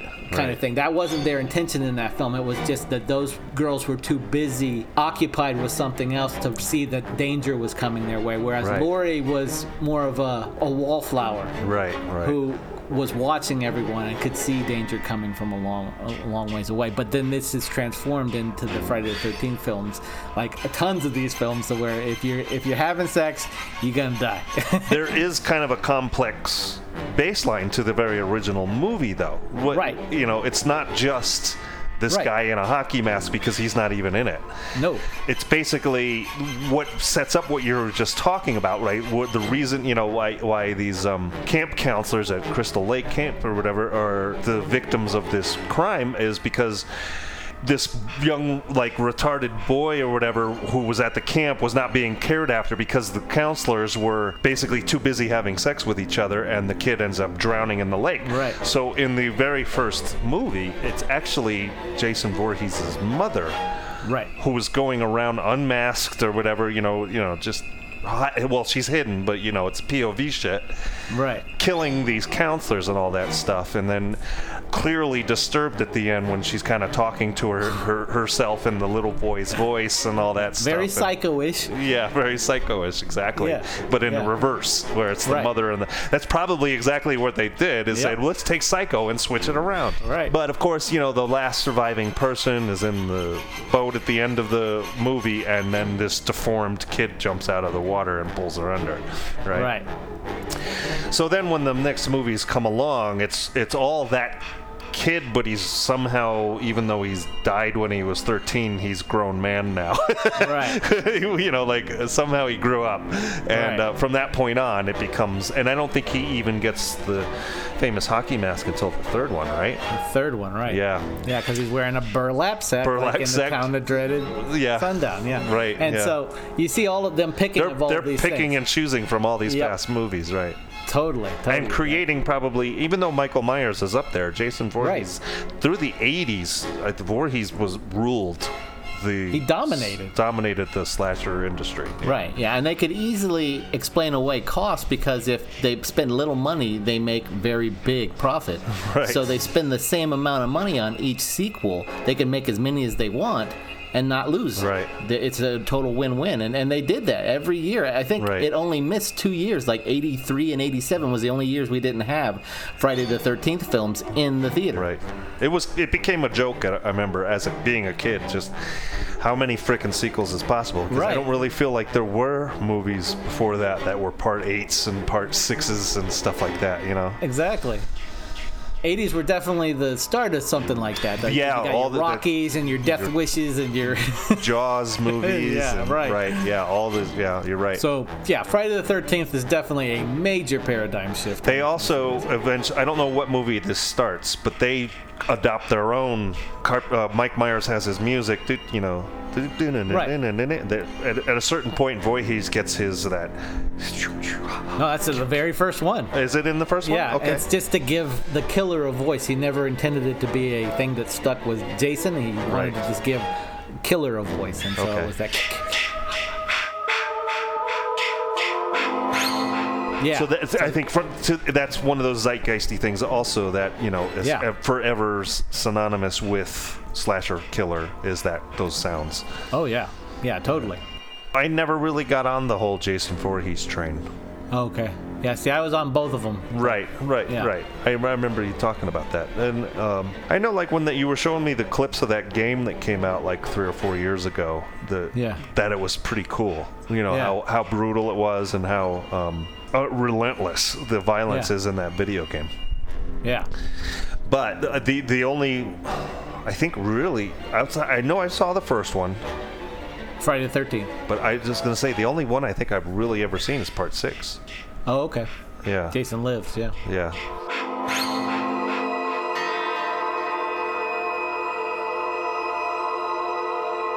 It's 22 years later, and Norman Bates is coming home. I own a motel not too far from here, and you'd be welcome to spend the night in one of the empty rooms if you'd like. So 1983, because of the glut of slasher films becoming huge, they somehow convinced a studio and a director and a writer and Anthony Perkins to all return to the Psycho film after all of this time has passed from 1960 to 1983. Right. And, you know, so we have Psycho 2 that comes out and does huge and secures not only a Psycho franchise, but also gives Anthony Perkins, who I'm sure wasn't doing a whole lot outside of the Black Hole and Crimes of Passion or whatever. The theater work kind of guy, yeah. Right, yeah. But it gives Anthony Perkins, once again, it gives him some status in Hollywood, a place in Hollywood again. But I think it was a love-hate relationship with the Anthony Perkins thing. I mean, with the Norman Bates thing. I don't. No. He embraced it. He wanted to do it. He didn't want to be the first to mess up Hitchcock's work. And he said that he liked the script enough to come back. He didn't apparently feel that way by the time they did Psycho 3, but that's another story. Right. But yeah, this comes out. It does a good amount of. What do you remember about it? Oh, I remember a good amount of it. It was pretty clever. I remember that. I remember one thing that you might like. It has Robert Loggia in it. Oh yeah. Dracula. No, it isn't. No, it's not. But what I remember briefly about the movie is that Norman Bates gets out of the insane asylum. People have been watching over the property for him, the hotel and everything. He gets back there, and then the relatives of the victims from the first film, they are plotting against him and making him think that his mother's really alive and all that stuff, and slowly slips him back into the psychosis state. Yeah, right. And so it was a neat enough play on it. I might have seen that. It sounds a little familiar, but I can't be sure. Right. It was a neat enough play on it that I could see how it would work for the 80s slasher people to pick it up and go, oh, wow, this is kind of cool. And I'm sure it introduced a whole new generation to Psycho, like me. Right. You know? The next year we have one of the most goofiest. I want to use a word that we're not allowed to use anymore. It begins with an R. Sleepaway Camp in 1983. It is classic. I just, again, being a fan of How Did This Get Made podcast, that's an old episode they did of that, and it was so bananas that I'm like, I have to watch this movie at some point. And then going through their back catalog again recently, I'm like, oh yeah, Sleepaway Camp. So I watched it like just a few weeks ago. So you never had seen it? I had never seen it. Ago. Okay. Right. And boy, is it bananas. Yeah, it's just like community theater type acting, and just it's like we just went through a town and just picked out random people. Right. And can you see the Friday the 13th influence on it? Oh yeah, obviously it takes place at a summer camp, and yeah, there's this whole thing about a gay love affair that's a secret, and kids get run over by a boat, and that one of the gay lovers gets run over by a boat, and then it's super convoluted and really hard to figure out what's going on. And then there's a lot of like really early 80s, like it almost seemed like it had kind of trended out a little bit by this point, but they were wearing like, you know, like long, like parted down the middle feathered hair. The guys are wearing these half shirts, like almost up to their nipples. Right. And then like you know, the running shorts that would come way the fuck up, like the tightest, highest cut running shorts I've ever seen. Right. The guys must have had to tape their balls up back then, because how did they not show? Right. Yeah, and then the whole premise is that there was a brother and sister that got killed by the boat, and they make it seem like the sister survived, but it was actually the boy. Right. The boy. Yeah, so that there's a full frontal kind of dick scene, and yeah. And a weird face that she's making. That burns into my memory more than anything else. Yeah, right. She's like looking to the side with her mouth open, going, while holding the severed head of her boyfriend. But what you can tell by looking at it is that is like it's not Photoshop, because that didn't exist, but that they put her face over whatever boy is standing there naked. Right. And because it kind of floats a little bit, you know, and it has it's like better lit than the rest of it, so it doesn't it kind of doesn't blend right. But they're probably like, no one will recognize it, because they'll be like, did I just see a penis? Yeah, right. That movie is fucking bananas. But it went on to spawn like 4 sequels. Yeah, right. This is how crazy the landscape was of horror back then. Of the slasher film and sequels. They all had to have multiple sequels. Right. And the next one is definitely on that. Right, definitely on that list, because it's huge and iconic. And yes. Please, God. This is God.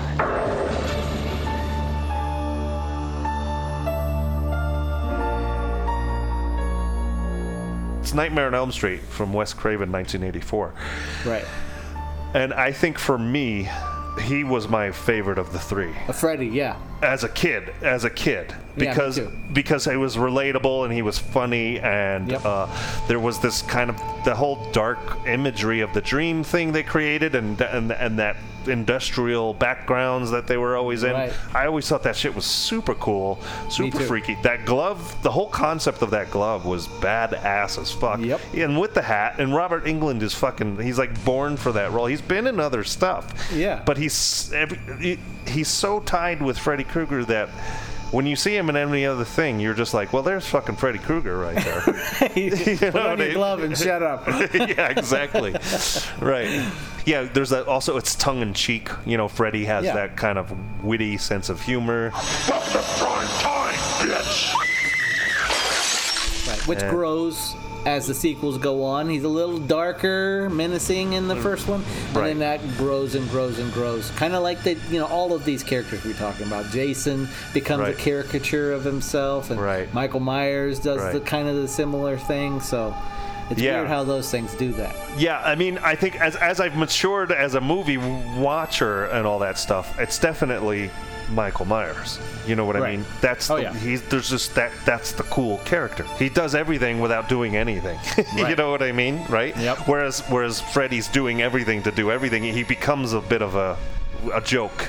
Right. You know what I mean? Now I'm playing with power. You're right, because in that first one, he is not quite as talkative. Right. He doesn't show up as much, and he does a lot of weird shit, like that stretched arm scene. That's so cool.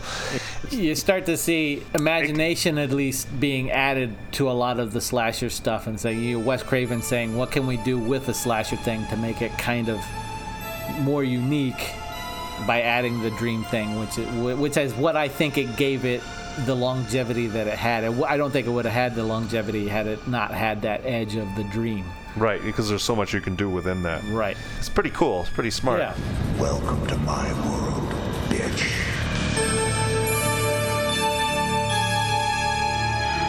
Mainly through this period of time, it's just all Jason, Michael Myers, and Freddy. They're just vying for screen time, and Jason's pretty much winning out almost every time. Right.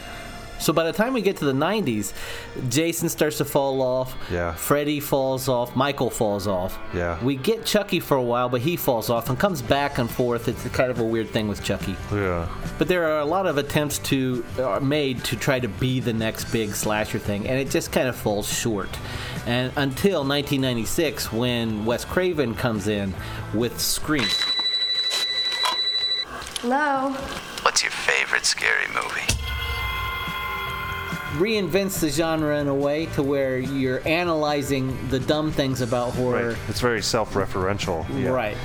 Where the dude is talking, what's his name? That Kennedy guy is talking about the rules of horror movies and how you're not supposed to do certain things, and then he's yelling at the other people in the movie for doing the things they're not supposed to. Right. So it's clever. Yeah. They were clever enough to spawn a couple sequels and a couple parodies too with the scary movie. Yeah. Right. Yeah. Man. So I mean that thing really kept the slasher thing going, and then of course, off of the success of that, you got the I Know What You Did Last Summer ones from the very next year, '97, that had like 3 sequels to it. Yeah. I've never seen any of those, but I remember those being big. Yeah. So those things kind of keep the slasher film afloat in the 90s all the way up into the 2000s, and then they kind of peter out. Yeah. And then Michael Bay steps in. Yeah, and here comes all the remakes, right? And he's just like, you know what we need to do? We need to remake Texas Chainsaw Massacre. That's what we need to do.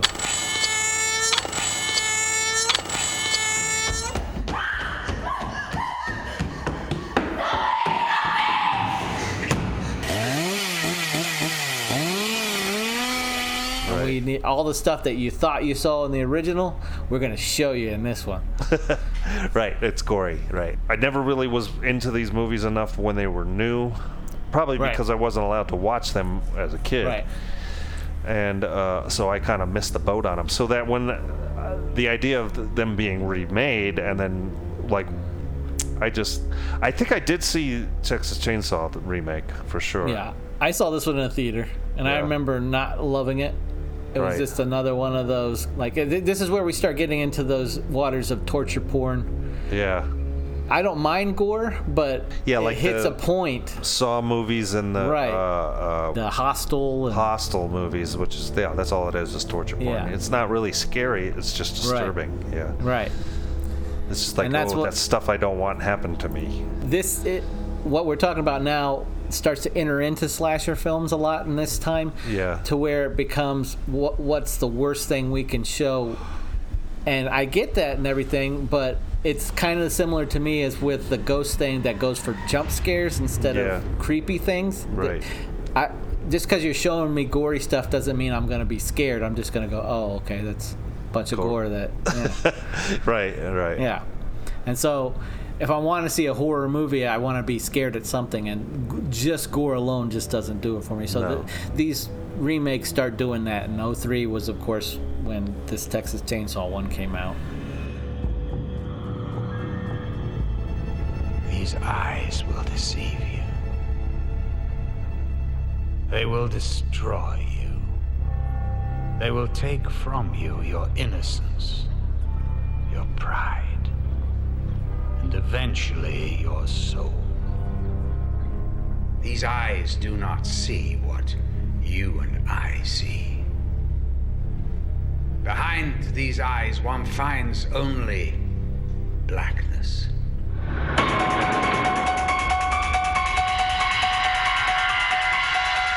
Move on to 2007, and Rob Zombie brings it with the Halloween one. Right. And again, I was kind of, I will say I was kind of interested in what he was doing with the backstory of Michael. I kind of got into that a little bit. Right. But the minute it started to become a straight-up remake of Halloween, that's when my interest started waning. What's the point? I'd rather watch the original. I'd rather watch the original. Right. Yeah. But yeah, he comes in and he does this, and he does a sequel to it. Both are real brutal, and they show the second one bonkers crazy. Yeah. Like crazy out there. Right. I know I don't 100% get it. Right. Yeah, he kind of lost his marbles on that one.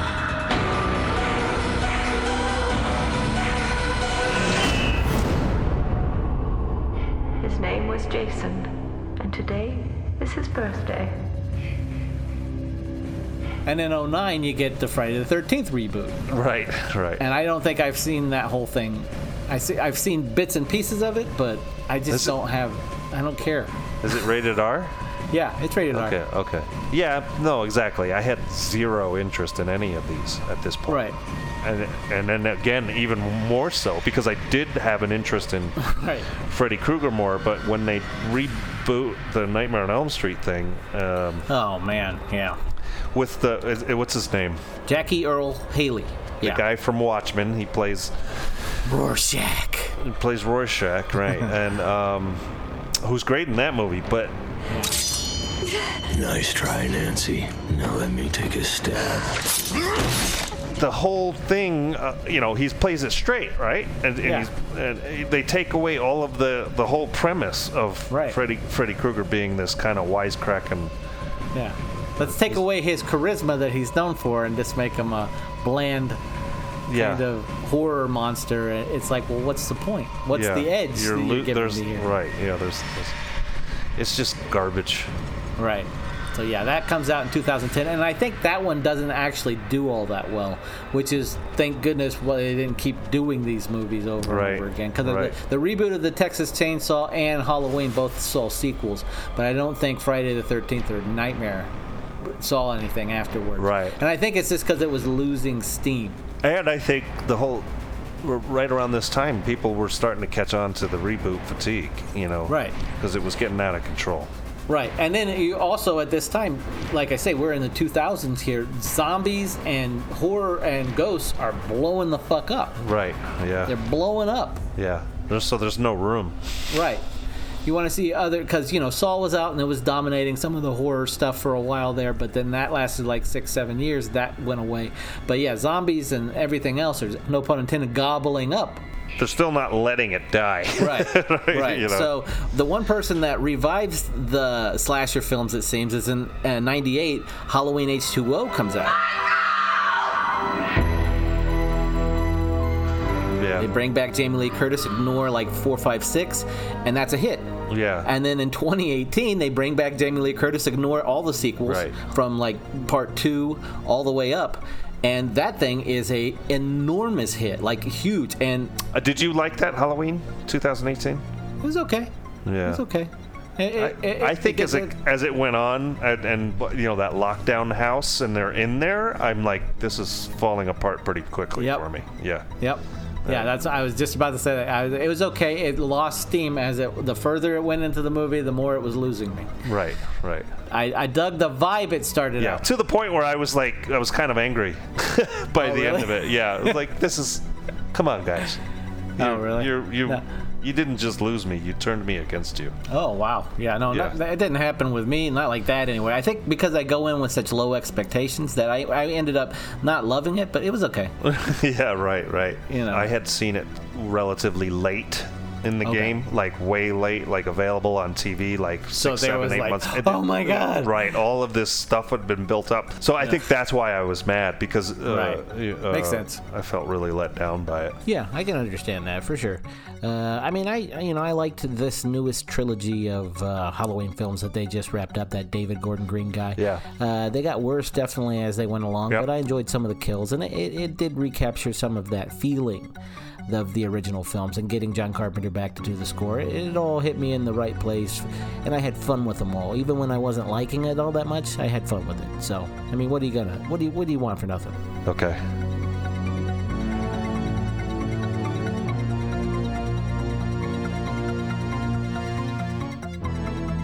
I think that's pretty much, of the 3 genres, we're coming to the end, and we're caught up chronologically. Right. Well, I mean, there are the thises and that's of everything else. I mean, Leatherface has had, I think, a few reboots. And sequels to the original that ignore other ones and all of that stuff. Like, there's one on Netflix even that they made, and it's okay. I still watch them. So, anyway. Which of the 3, versus ghosts, zombies, and slashers are you calling your favorite? Well, in another life, I probably would have picked zombie for this, but I think Walking Dead just kind of killed something for me for that particular genre, because I don't go back as much and watch those zombie movies as much as I used to before, and I think I attribute a lot of that to the dislike of what happened with The Walking Dead. Right. It really turned me against it. Even the hullabaloo that we did not too long ago, where they were talking about a sequel to 28 Days Later, when I heard it, I kind of was like, oh wow, yeah, that could be cool. But after a day in my ear, that news, I was like, I don't want him to do that. I don't want Killian to do that.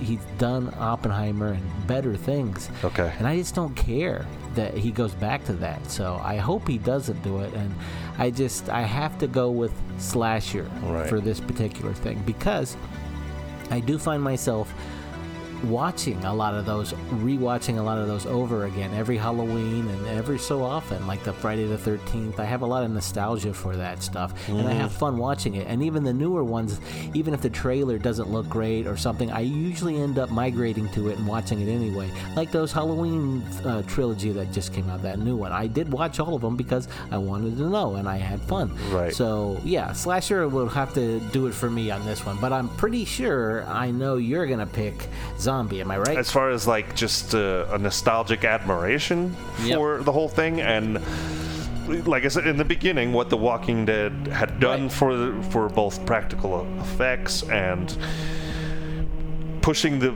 limits of television, what television can get away with, all that stuff. And there's just that little kid in me who likes hardcore zombie gore like that. I have to stick with it.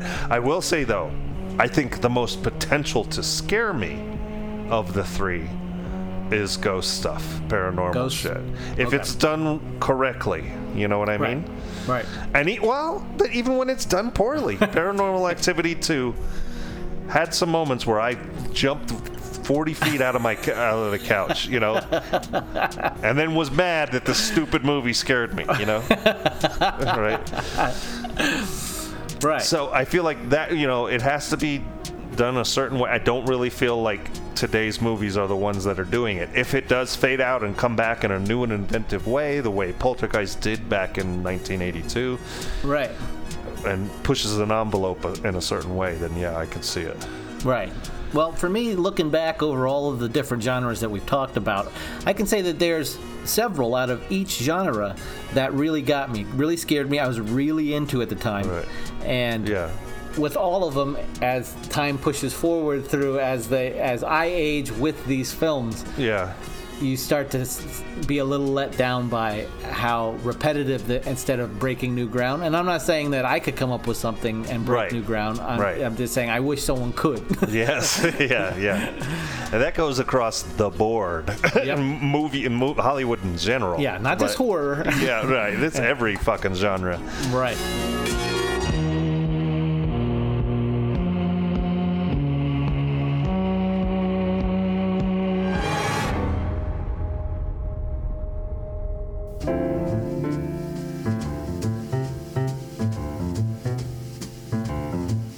All right, so I think on that notice, we will hit the button and bid you all adieu. And thank you very kindly for coming to visit us. Yes, good night and good luck. Okay, bye.